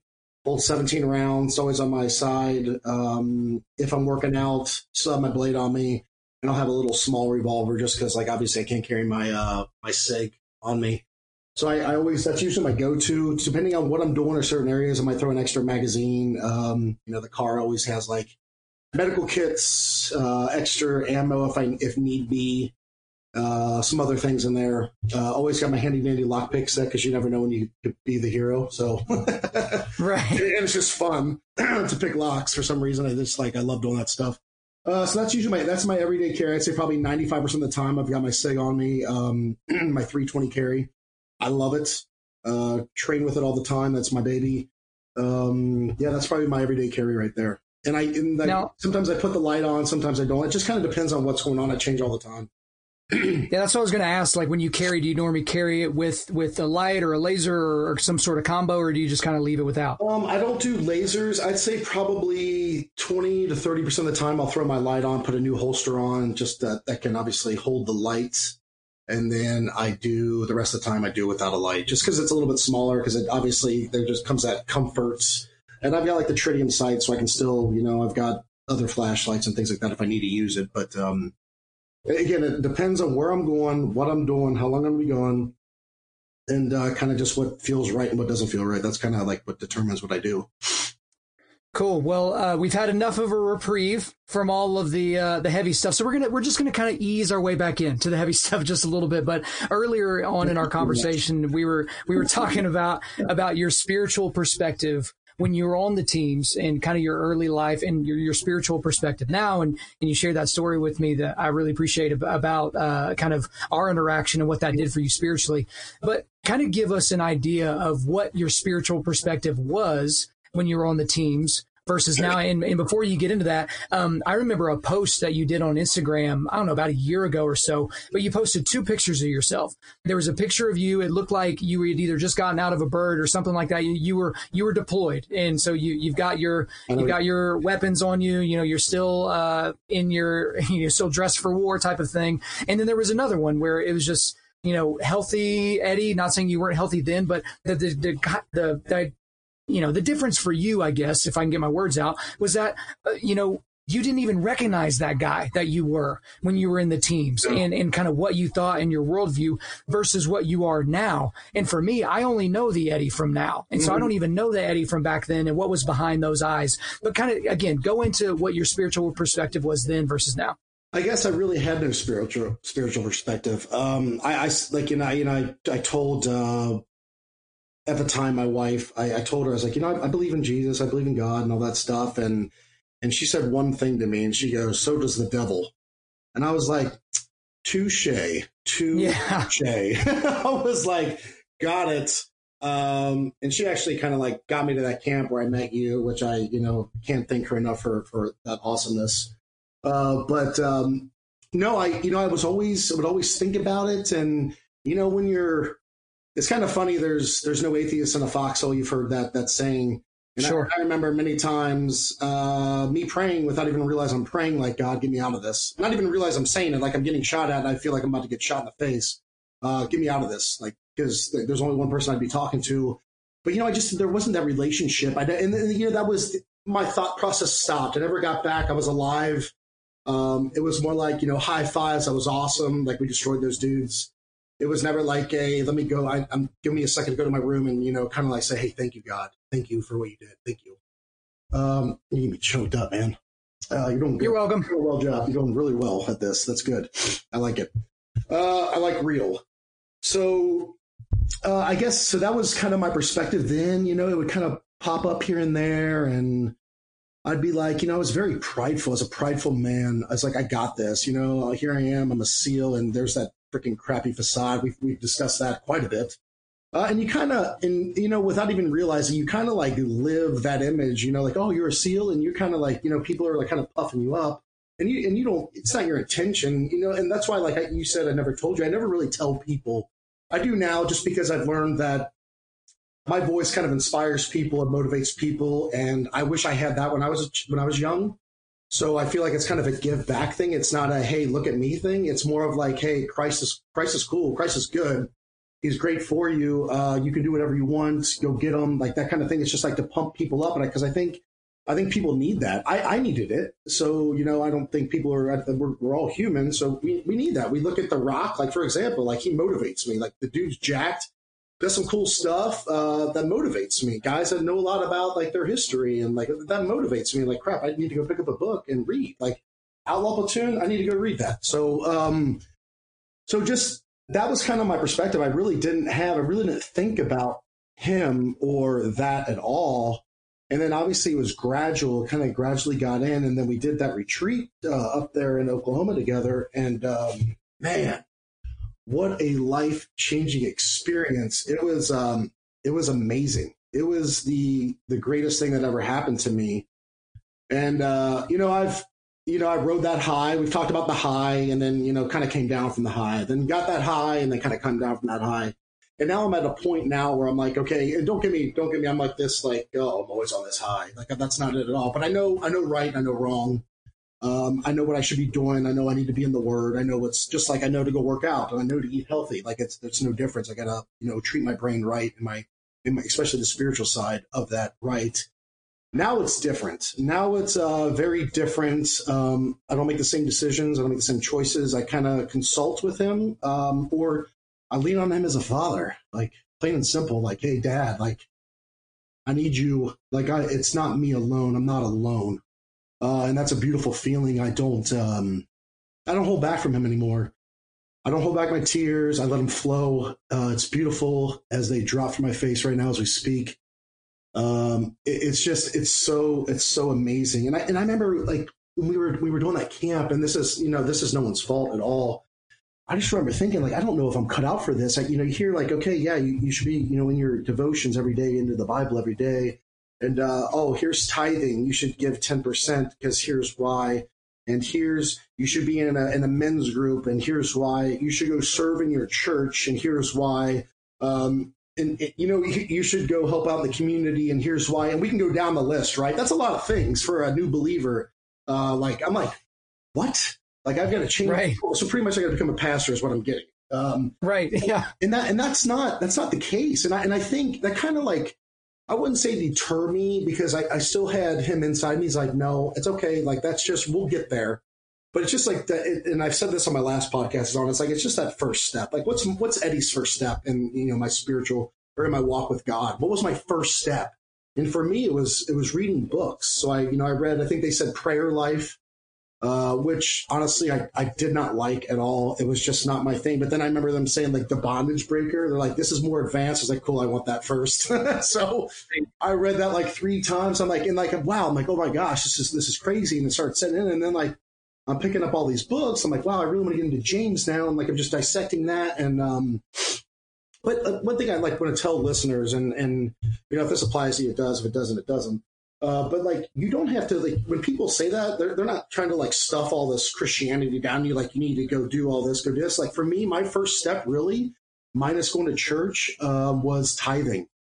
I'd give $20 here at church or here. And then all of a sudden, I started tithing religiously, like set up direct deposits, all that stuff. I started tithing. I started tithing more, giving more. And it felt good. Like, I liked it. And literally, excuse me. 3 days later, I'm off to my first tithe. When my heart said, this is what you're supposed to do, my pay increased triple. Literally 3 days later, tripled. And it hasn't stopped since. I still tithe. But it's just, that was my first step. And I still go to church. And my next step was not to go, I did a Bible study for a little bit. And it was awesome. I don't know if the group I had was right for me. It might have been forced a little bit. I just really wanted to kind of take that next step. But my next thing was work on my kids and bring them into Christianity. And that's been my step now, was working with my kids. And now, we pray before every meal, which is huge for me. Like me saying this right now, if you go back, 10 years saying that I got my son saying, Daddy, we need to pray. I'm like, you're right, we do, son, we do. And just, I got a text. My son was out with his friend and their mom, and they just went to get ice cream or whatever. And she texts me and she goes, guess what Tristan did? And I go, what did he do? And he goes, they're about to eat. Excuse me. He goes, we have to pray first. And just as a father hearing that, I just broke down. I just broke down. It was amazing. I'm like, and I'm doing that for my son. He's 10 years old and I was 32. And, just the difference he's going to make in his family. it's not me, it's God doing all this and just kind of like laying in our hearts and just kind of like really just being obedient. And it was, just like, that has been my walk right now, is working on those kids and, strengthening our family. Pretty deep stuff, dude. I'm proud of you. Good job. Well, hey, I appreciate you offering all that up. There's obviously a lot of things to talk about in there. Yeah, the example of tithing is, I know it's hard for people, and some people think, oh, I need to tithe so that I can make triple, but that's not the way you approached it. It's just like, I'm being obedient, and it looks like God bless you. But something you did bring up there at the end that I think is going to be huge for our listeners, because there's, Eddie, you're talking to a lot of dads right now that have sons. So what is your advice as, a man that's had all these experiences, but, you kind of got into the spiritual side of your life later? What is your advice to a dad of how they should treat their son and how they should walk them into more of a deeper spiritual life? Yeah, I would say, sons and daughters, because I have 3, I have 2 daughters and a son. One thing I've learned, and I still catch myself, is those words. And we talk about the tongue and how powerful that is. And it's throughout the Bible, and we hear it in church, and words hurt. They hurt, they hurt. They hurt bad. And they can be detrimental to relationships, which I've experienced. I would do anything to go back and change things. I would also not go back, because it got me to my present day where I am, which I'm extremely happy and very fortunate and blessed.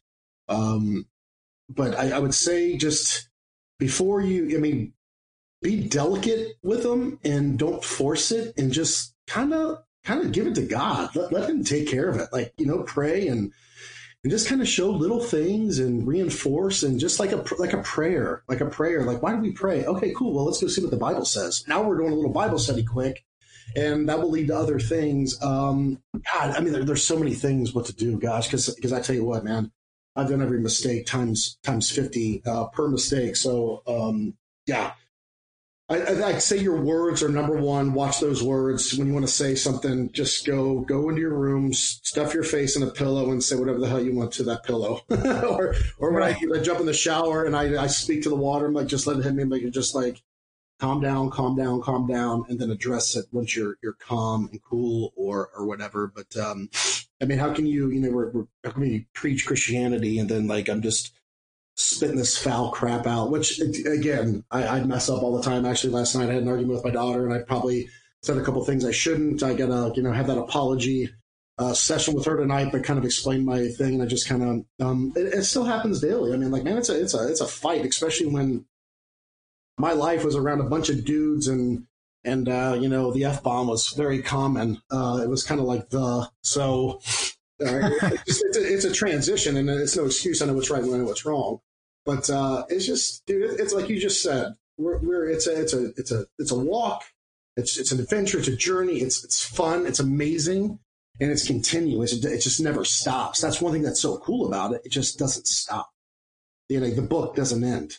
It ends with Revelations, but the book for us, it's you just keep going and try to get better and better, and just be obedient and don't stop, and just even if it's reading a little proverb here and there for them. And or just giving kids books, or there's all these cool we got the YouVersion app. We've got they have a kid app for the Bible, just like little things like that. It's so big.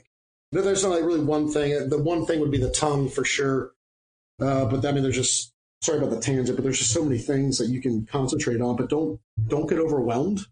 Do not get overwhelmed. It's not going to do anything. That's probably the devil right there, just coming in and saying, "Oh, look at all the stuff you have to do. You can't do this." I mean, we've heard that voice, right? I'm sure you have. Sure. No, that's all great stuff there. That's all great. And the thing that I'm sure if it hasn't come up for you as you're leading your children into this, I know it's come up for you and I. We've talked about this, and I know there's a lot of our listeners right now that are thinking about the same thing on the spiritual perspective, because obviously here at Undaunted Life, we are constantly talking about spiritual, mental, and physical resilience, cultivating those things daily. But the obvious question here for someone that used to be a Navy SEAL, well, you're forever a Navy SEAL, but you're no longer active duty. How do you square the job, which is to destroy bad guys, right? And you destroy them by killing them. How do you square that with being a Christian? Because we know the answer. I obviously know the answer because you and I have talked about it. But there are people out there that maybe aren't as nuanced on the intricacies of what the Bible means when it says thou shalt not kill, how that's different than murder. But for you, I mean, when you think about that, I know you've been asked that a lot. Mm-hmm. How do you square what you did while you were in the SEALs versus, your spiritual life? Well, the first thing I said was I wasn't a Christian back then. But okay. No, but I would go do it again right now as a Christian. I would go over there right now and do the same exact job, and no problem with it whatsoever. One, I'd say pick up the Bible and read it and see that, conflict, evil has been going on all the time. We don't have our fights not here with, flesh and blood. It's more the unseen world, but there is the flesh and blood on the battlefield. That's what we see. But it's not like Eddie said, I'm going to go pick up a gun and go murder people. It's for our country. It's for the greater good, a country that was based off God. No, I'd like, for me, I don't even bat an eye on it. There was a time when I asked for forgiveness. I was like, please forgive me for all the killing I did. And I was forgiven like that. Like literally that second. It was actually on the drive back from that little getaway we did. I was pretty much in tears my 3-hour drive from wherever it was in Oklahoma to Tulsa. I was in tears the whole time. I couldn't even talk on the phone. I could barely see. I needed windshield wipers for my eyeballs. I was a wreck. It was a great wreck. It was a beautiful train wreck is probably the best way to describe it. But no, it's just, I just heard and then, in my head, I'm like, no, it's okay. I know it's okay. You're good. It's fine.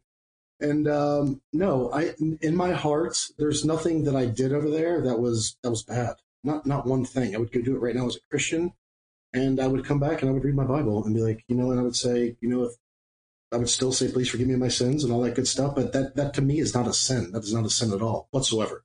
And it's not murder at all. It's, in my mind, self-defense. And people can say, well, you're going to their house. Well, guess what? They're going to come to our house if we don't go to theirs first. So, and, we have certain ways to collect that data and prove that stuff. So that's kind of how, that's my stance on that.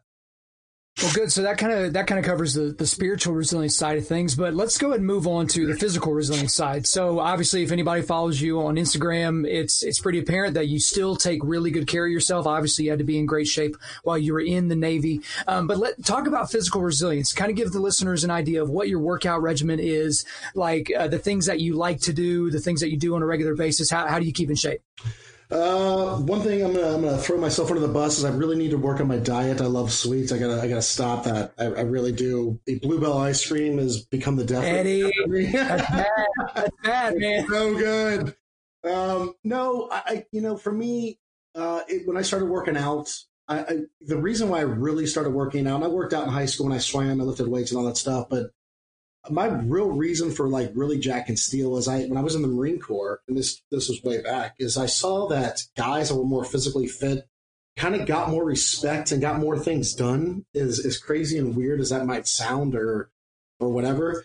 So I just I'll start working out. I won't be this skinny kid, because I was a skinny kid, and then I just started doing it, and I just started loving it. I'm like, this is fun. This is awesome. And I fell in love with Arnold from obviously his movies, but then I'd start reading his books on the modern book of the Encyclopedia of Modern Bodybuilding, and just what he's eating and what he does for legs and all that stuff. I just fell in love with it. I never wanted to be really a bodybuilder and go do a show. I just like to jack steel. It's fun for me. Now it's like a therapy for me. If I stop doing that, my body will cease. It's just because my body's been through the ringer, time and time again. So, I probably work out minimum 2 hours a day. Sometimes it goes to 3 hours, depending on, cardio. I usually tack on cardio at the end of my lift session. I switch it up all the time, just like body parts. Starting to do more functional training. Going to start yoga tomorrow. Not looking forward to it, because I'm about to be humbled by some very flexible people. So, which is fine. So yeah, it should be a part of your regime, period. That's your regiment. That it should be a part of that. Just like going to work, you have to go to work. You have to take care of your body. And have you read The Compound Effect by Darren Hardy? No, I've not. It's a great book. It's a quick read, awesome book. If for guys listening, if you haven't read it, it's The Compound Effect by Darren Hardy. Great read. It's amazing. I've read it a couple times. Used to read it every year. So I probably read about 5-6 times. But it just talks about you just do one thing. For example, if I have say 3 sodas a day, right? And let's just say I cut out 2 of those to where I only have 1 soda a day. And I do that for a year. You know how many sodas that is? That I just took out? That's a lot of sugar. But that has a compound effect. So I just took out all the sugar. Now I'm losing weight. Now I feel better. Now I'm happier with my family. Now my family is happier with each other. Now it's a happier household. Now they're going to work or school and they're doing better. And just it's a compound effect, how just all these things stem off of one decision, one choice.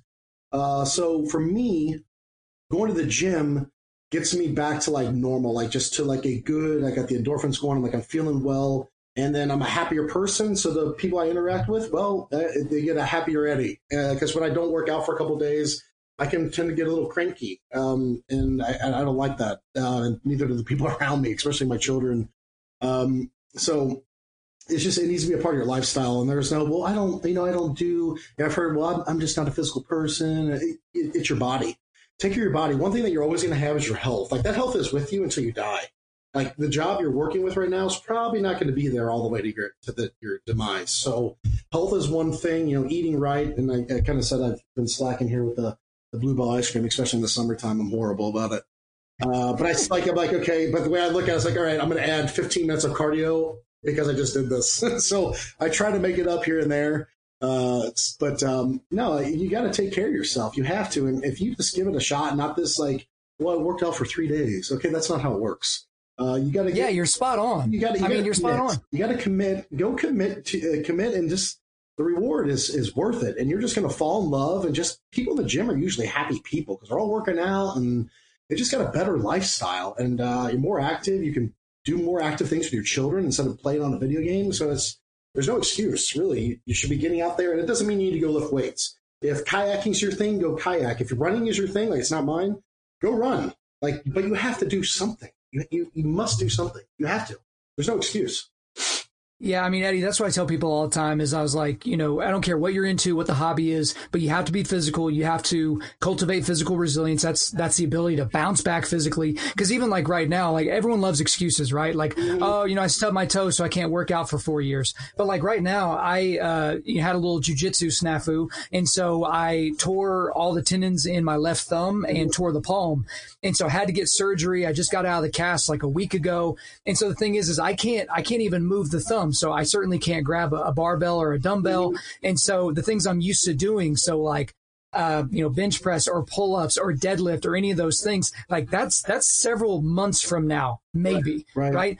But if I took that time to just, Kyle, this is a good time to relax and let your body recover. I was like, well, my body can recover in about 3 or 4 days. I don't need to take off 3 or 4 months. And so, you get creative because if physical resilience is a lifestyle, then you just do what you need to do. So I've, just this morning before we got on the phone to do this, I hit squats for the second time this week. And then I'm still hitting a lot of core things. I'm running more sprints than I normally do because it's like, okay, well, there's not a whole lot of things I can do. And I try to get creative with my casts. I was like strapping stuff to my casts to like bands. And I'm like pulling the bands, with my cast on and like just trying to get something to where you're working out your body, but it just kind of has to be a part of your normal regimen, as you mentioned. And so obviously we've talked about spiritual resilience. We've talked about physical. The last part is mental resilience. And some of that comes from cultivating physical resilience. So as you're doing difficult things like lifting weights, like jujitsu, like swimming, you're kind of building up that mental resilience. But then there's the other side. There's reading books. There's, having conversations with people that are a little bit beyond you. But for you, what do you do to kind of focus on or cultivate that mental side?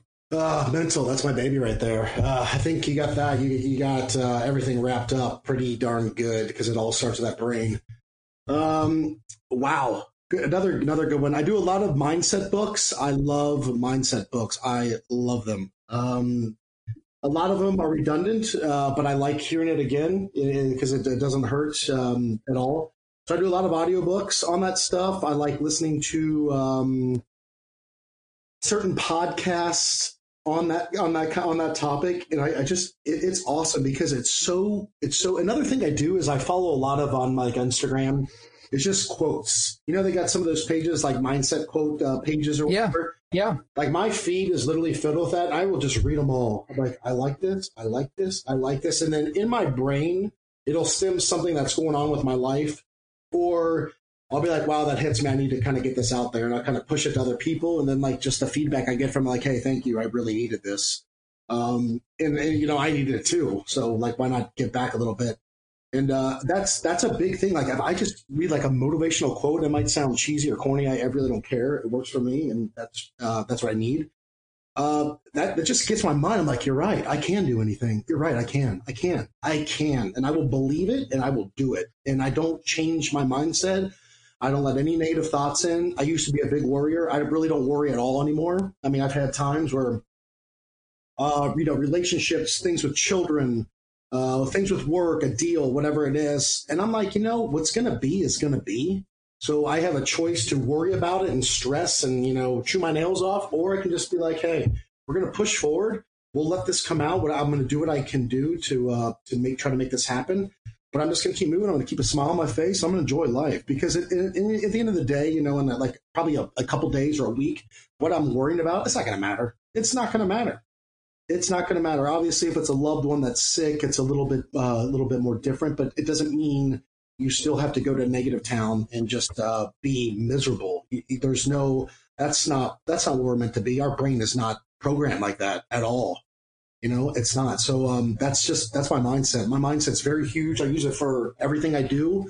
I'm very optimistic. I'm extreme. I used to be very, pessimist, a big time. And like, oh, this is going to happen. Kind of, you're like, you were just talking about like, oh, you're I'm afraid my wife's going to die or something like that. Like I've definitely had those thoughts, but I have a choice. Do I want to think about those thoughts, or do I want to like focus on like, wow, like my wife is so beautiful. She is so awesome. My kids are so important to me. They are kicking butt in school. Life is good. I've got a lot of good friends around me. God rocks. Like, look at all this cool stuff like that he just does for me. So like you have that choice. We have that choice, and the choice comes daily, hourly, minute, every second it comes. You have that choice. So it's kind of up to you as the individual. What do you want to do? What do you want to do? Are you going to focus on negative things? We all have negative things. You're not the only one out there. And I'm not talking to you, Kyle. I'm talking about like to our listeners. We all have negative things. You're not alone. It says in the Bible, everyone's going through the same thing. This not so good thing sometimes, but you have that choice to focus on the good or the bad of things. And I choose to do positive. Don't get me wrong. Sometimes I go down the rabbit hole and I'm like, wait a second, back to it. And I'll correct myself really fast. Instead of, something that would last maybe an hour, it might last a minute now. So my mindset's huge. I feed it with good things. It starts with that Bible in the morning, which, and then, my mindset books on the way to the gym. Might throw in some crazy music, some Breaking Benjamin or something. And sometimes I'll just listen to an audiobook while I'm working out because it still pumps me up. I'm like, yes, my brain is powerful, like all that stuff. So, and that might not work for everybody. It might work for some. It might not work for everyone. But just you got to find what works for you and take it and run with it. That's awesome, man. And so obviously we talk all the time about spiritual, mental, physical resilience. But another thing I talk about all the time is cultivating, male relationships, community with guys kind of in your area. And I actually get messages quite often about guys that are like, man, I don't have guys in my area that, we don't have the Sunday night jiu-jitsu group like you do with your guys that get together and read books and all that. Or man, I don't have the police academy anymore. I don't have the army anymore. I don't have whatever the situation might be. But for you, what would you say to those guys as a guy who lived in those types of male communities, those high alpha competitive brotherhood type communities for so long, but you've been out of that for several years. Right. And so you've kind of had to do what you can to cultivate that on your own without kind of the strictures of the government and the military basically forcing that upon you, whether you wanted it or not. What would you say to those guys that are having trouble making those connections and having that male community? First thing I'll say is I know it sucks when you leave that community with that brotherhood and guys always got your back and you just feel like you're really a part of something, which you are.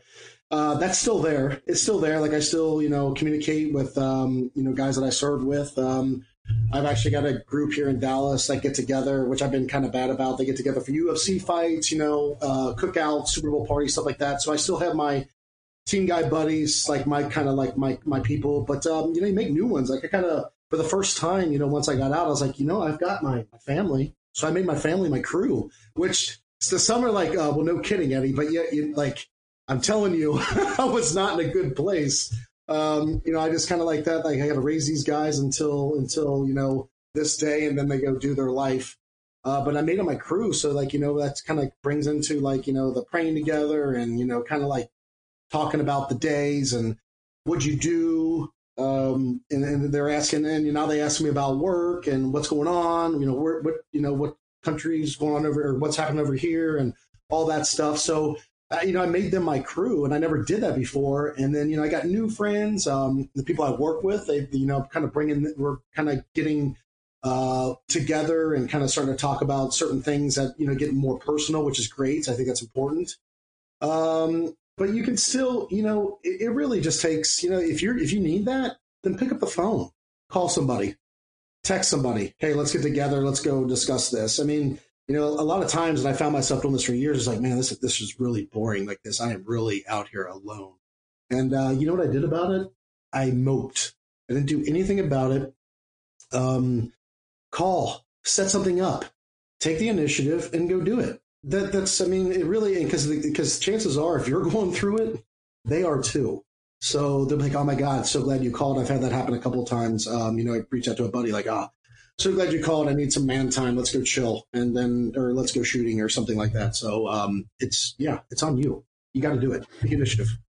Well, and spoiler alert, guys, that's the same advice I give to everybody. So when you email me or when you message me, I'm like, well, what are you doing because everyone's kind of looking around, hemming and hawing and, you know, kicking the daisies. And they're like, well, I don't have any friends. It's like, well, go make some. We're like, well, I don't have a jiu-jitsu group. I was like, go on Amazon, buy a couple of mats, set them out in your garage and invite your neighbors. Like, just do something, because that is such an important thing to be able to have iron that you can sharpen iron upon, right? And like when I tell people all the time, when iron sharpens iron, that's not a nice, easy process. That's not like, you know, two bottles of water hitting into one another. I mean, there's going to be sparks, there's going to be fire, there's going to be pieces that are flying off at different points. And so when you engage in that male community, you need to be ready for it. And I don't mean spend the next 2 years trying to figure out what you're going to do to get ready for it, but you got to go out there and do it.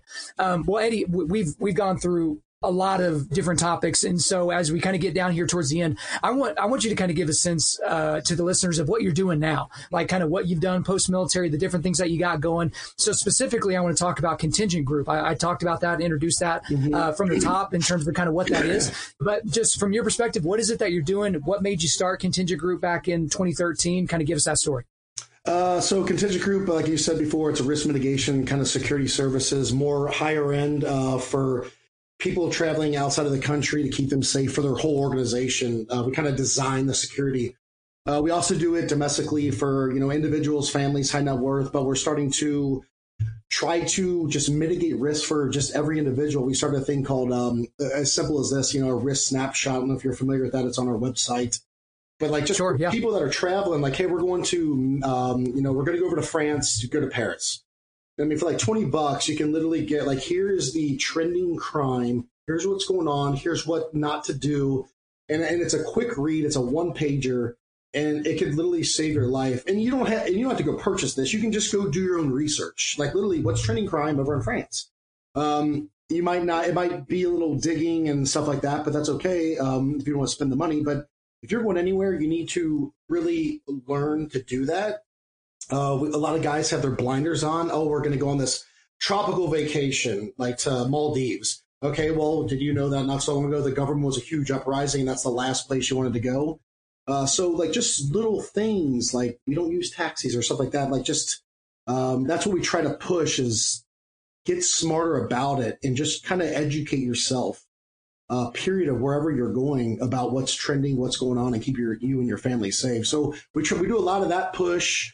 But I mean, we do everything, a lot of kidnapping and extortion stuff, keeping people safe that are traveling, tracking money for embezzlements. I mean, you name it, physical security, designing security for, I mean, you name it, we do it all. It's crazy. I'm like, wow, yeah, we can do this. Sure. Of course we do. And I'm like, well, we just reach into, that's right. He's got this, he went to this school, we can do that. So it keeps growing and growing.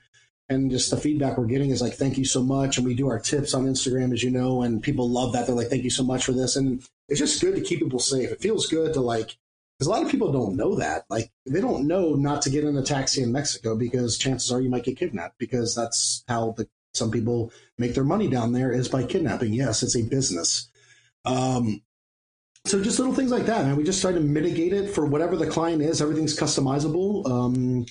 We do a lot of traveling overseas to some not so great places, and we just keep our people safe and work with local law enforcement and our vetted crew of people, and just kind of go from there. But it's so broad. I could literally talk for probably hours on all the stuff we do. You'd be like, crap, you guys do that too. So it's just background checks. I mean, anything and everything for everybody to mitigate risk for your business and your family or person and organization. That's what we do. So big thing right there. Also, started writing a book. That's a big thing. So already got the agents set up, got my ghostwriter. We've got a few chapters done. Pretty excited about that. Really getting into the weeds about faith, a little bit of military stuff, but really about the faith piece. So that's going to be coming, hopefully, I'd say probably within the next year. And that's just me totally guessing, so don't hold me to that.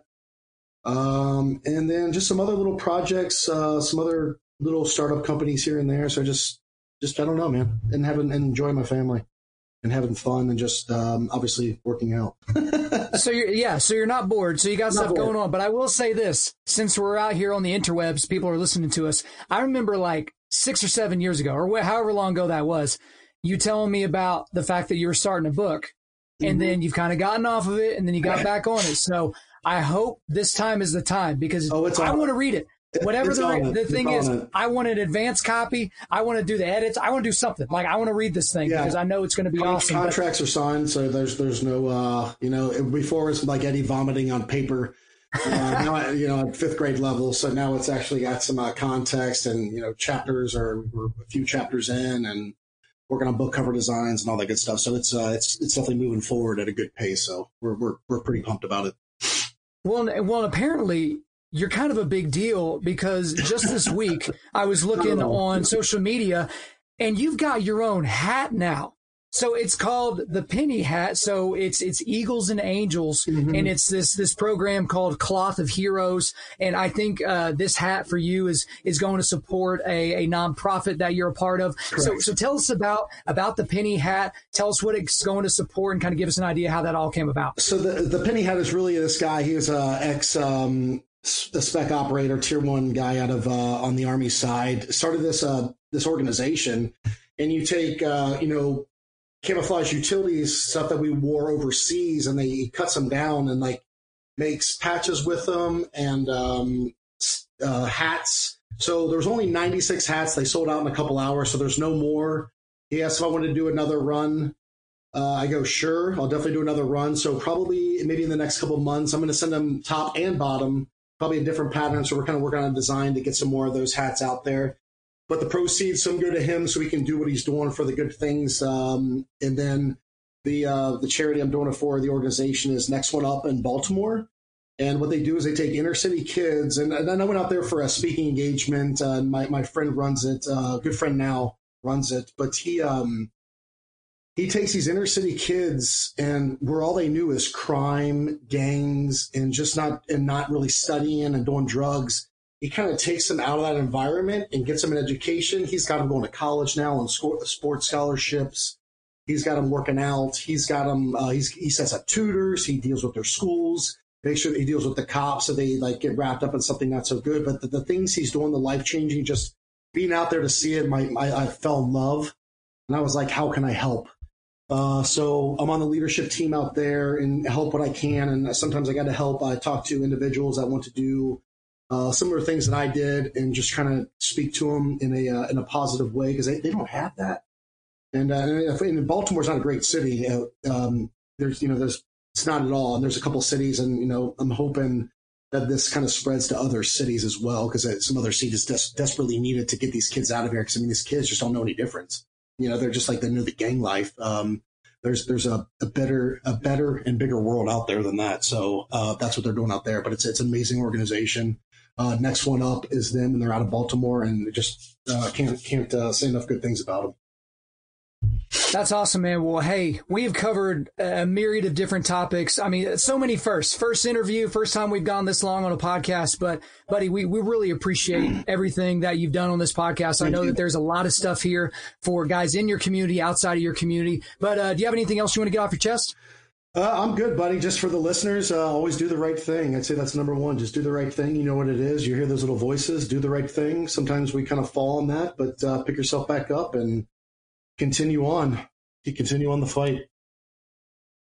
Well, awesome, man. Well, thank you so much. And guys, before we let you out of here, we are going to do a quick resilience boost. As you know by now, we are a men's ministry, and our mission is cultivating manly resilience. And specifically, we do that by providing content like this podcast that helps you forge spiritual, mental, and physical toughness. So for today, I want to kind of give you a rundown of everything that we've gone over. So I want to give you a link to Eddie Penny's Instagram page so you can follow him and Contingent Group. And I also have the website for Contingent Group there. I've got the link for the Penny hat. So it's all sold out, but you can at least go there and maybe save that into your bookmark so that you can come back whenever those go back on sale. I've got the link to the Next One Up Baltimore website. So if you guys want to check out what they're doing for those kids, if you want to donate, that's all there. And then also I have a link to the Fearless book by Eric Blam, which we talked about on here. Eddie, is there anything else you want our listeners to know? I'm good, buddy. Just thanks for having me on here. It was awesome. Thanks for getting me out of my comfort zone and making me cry like a little girl. I appreciate it. It's humbling.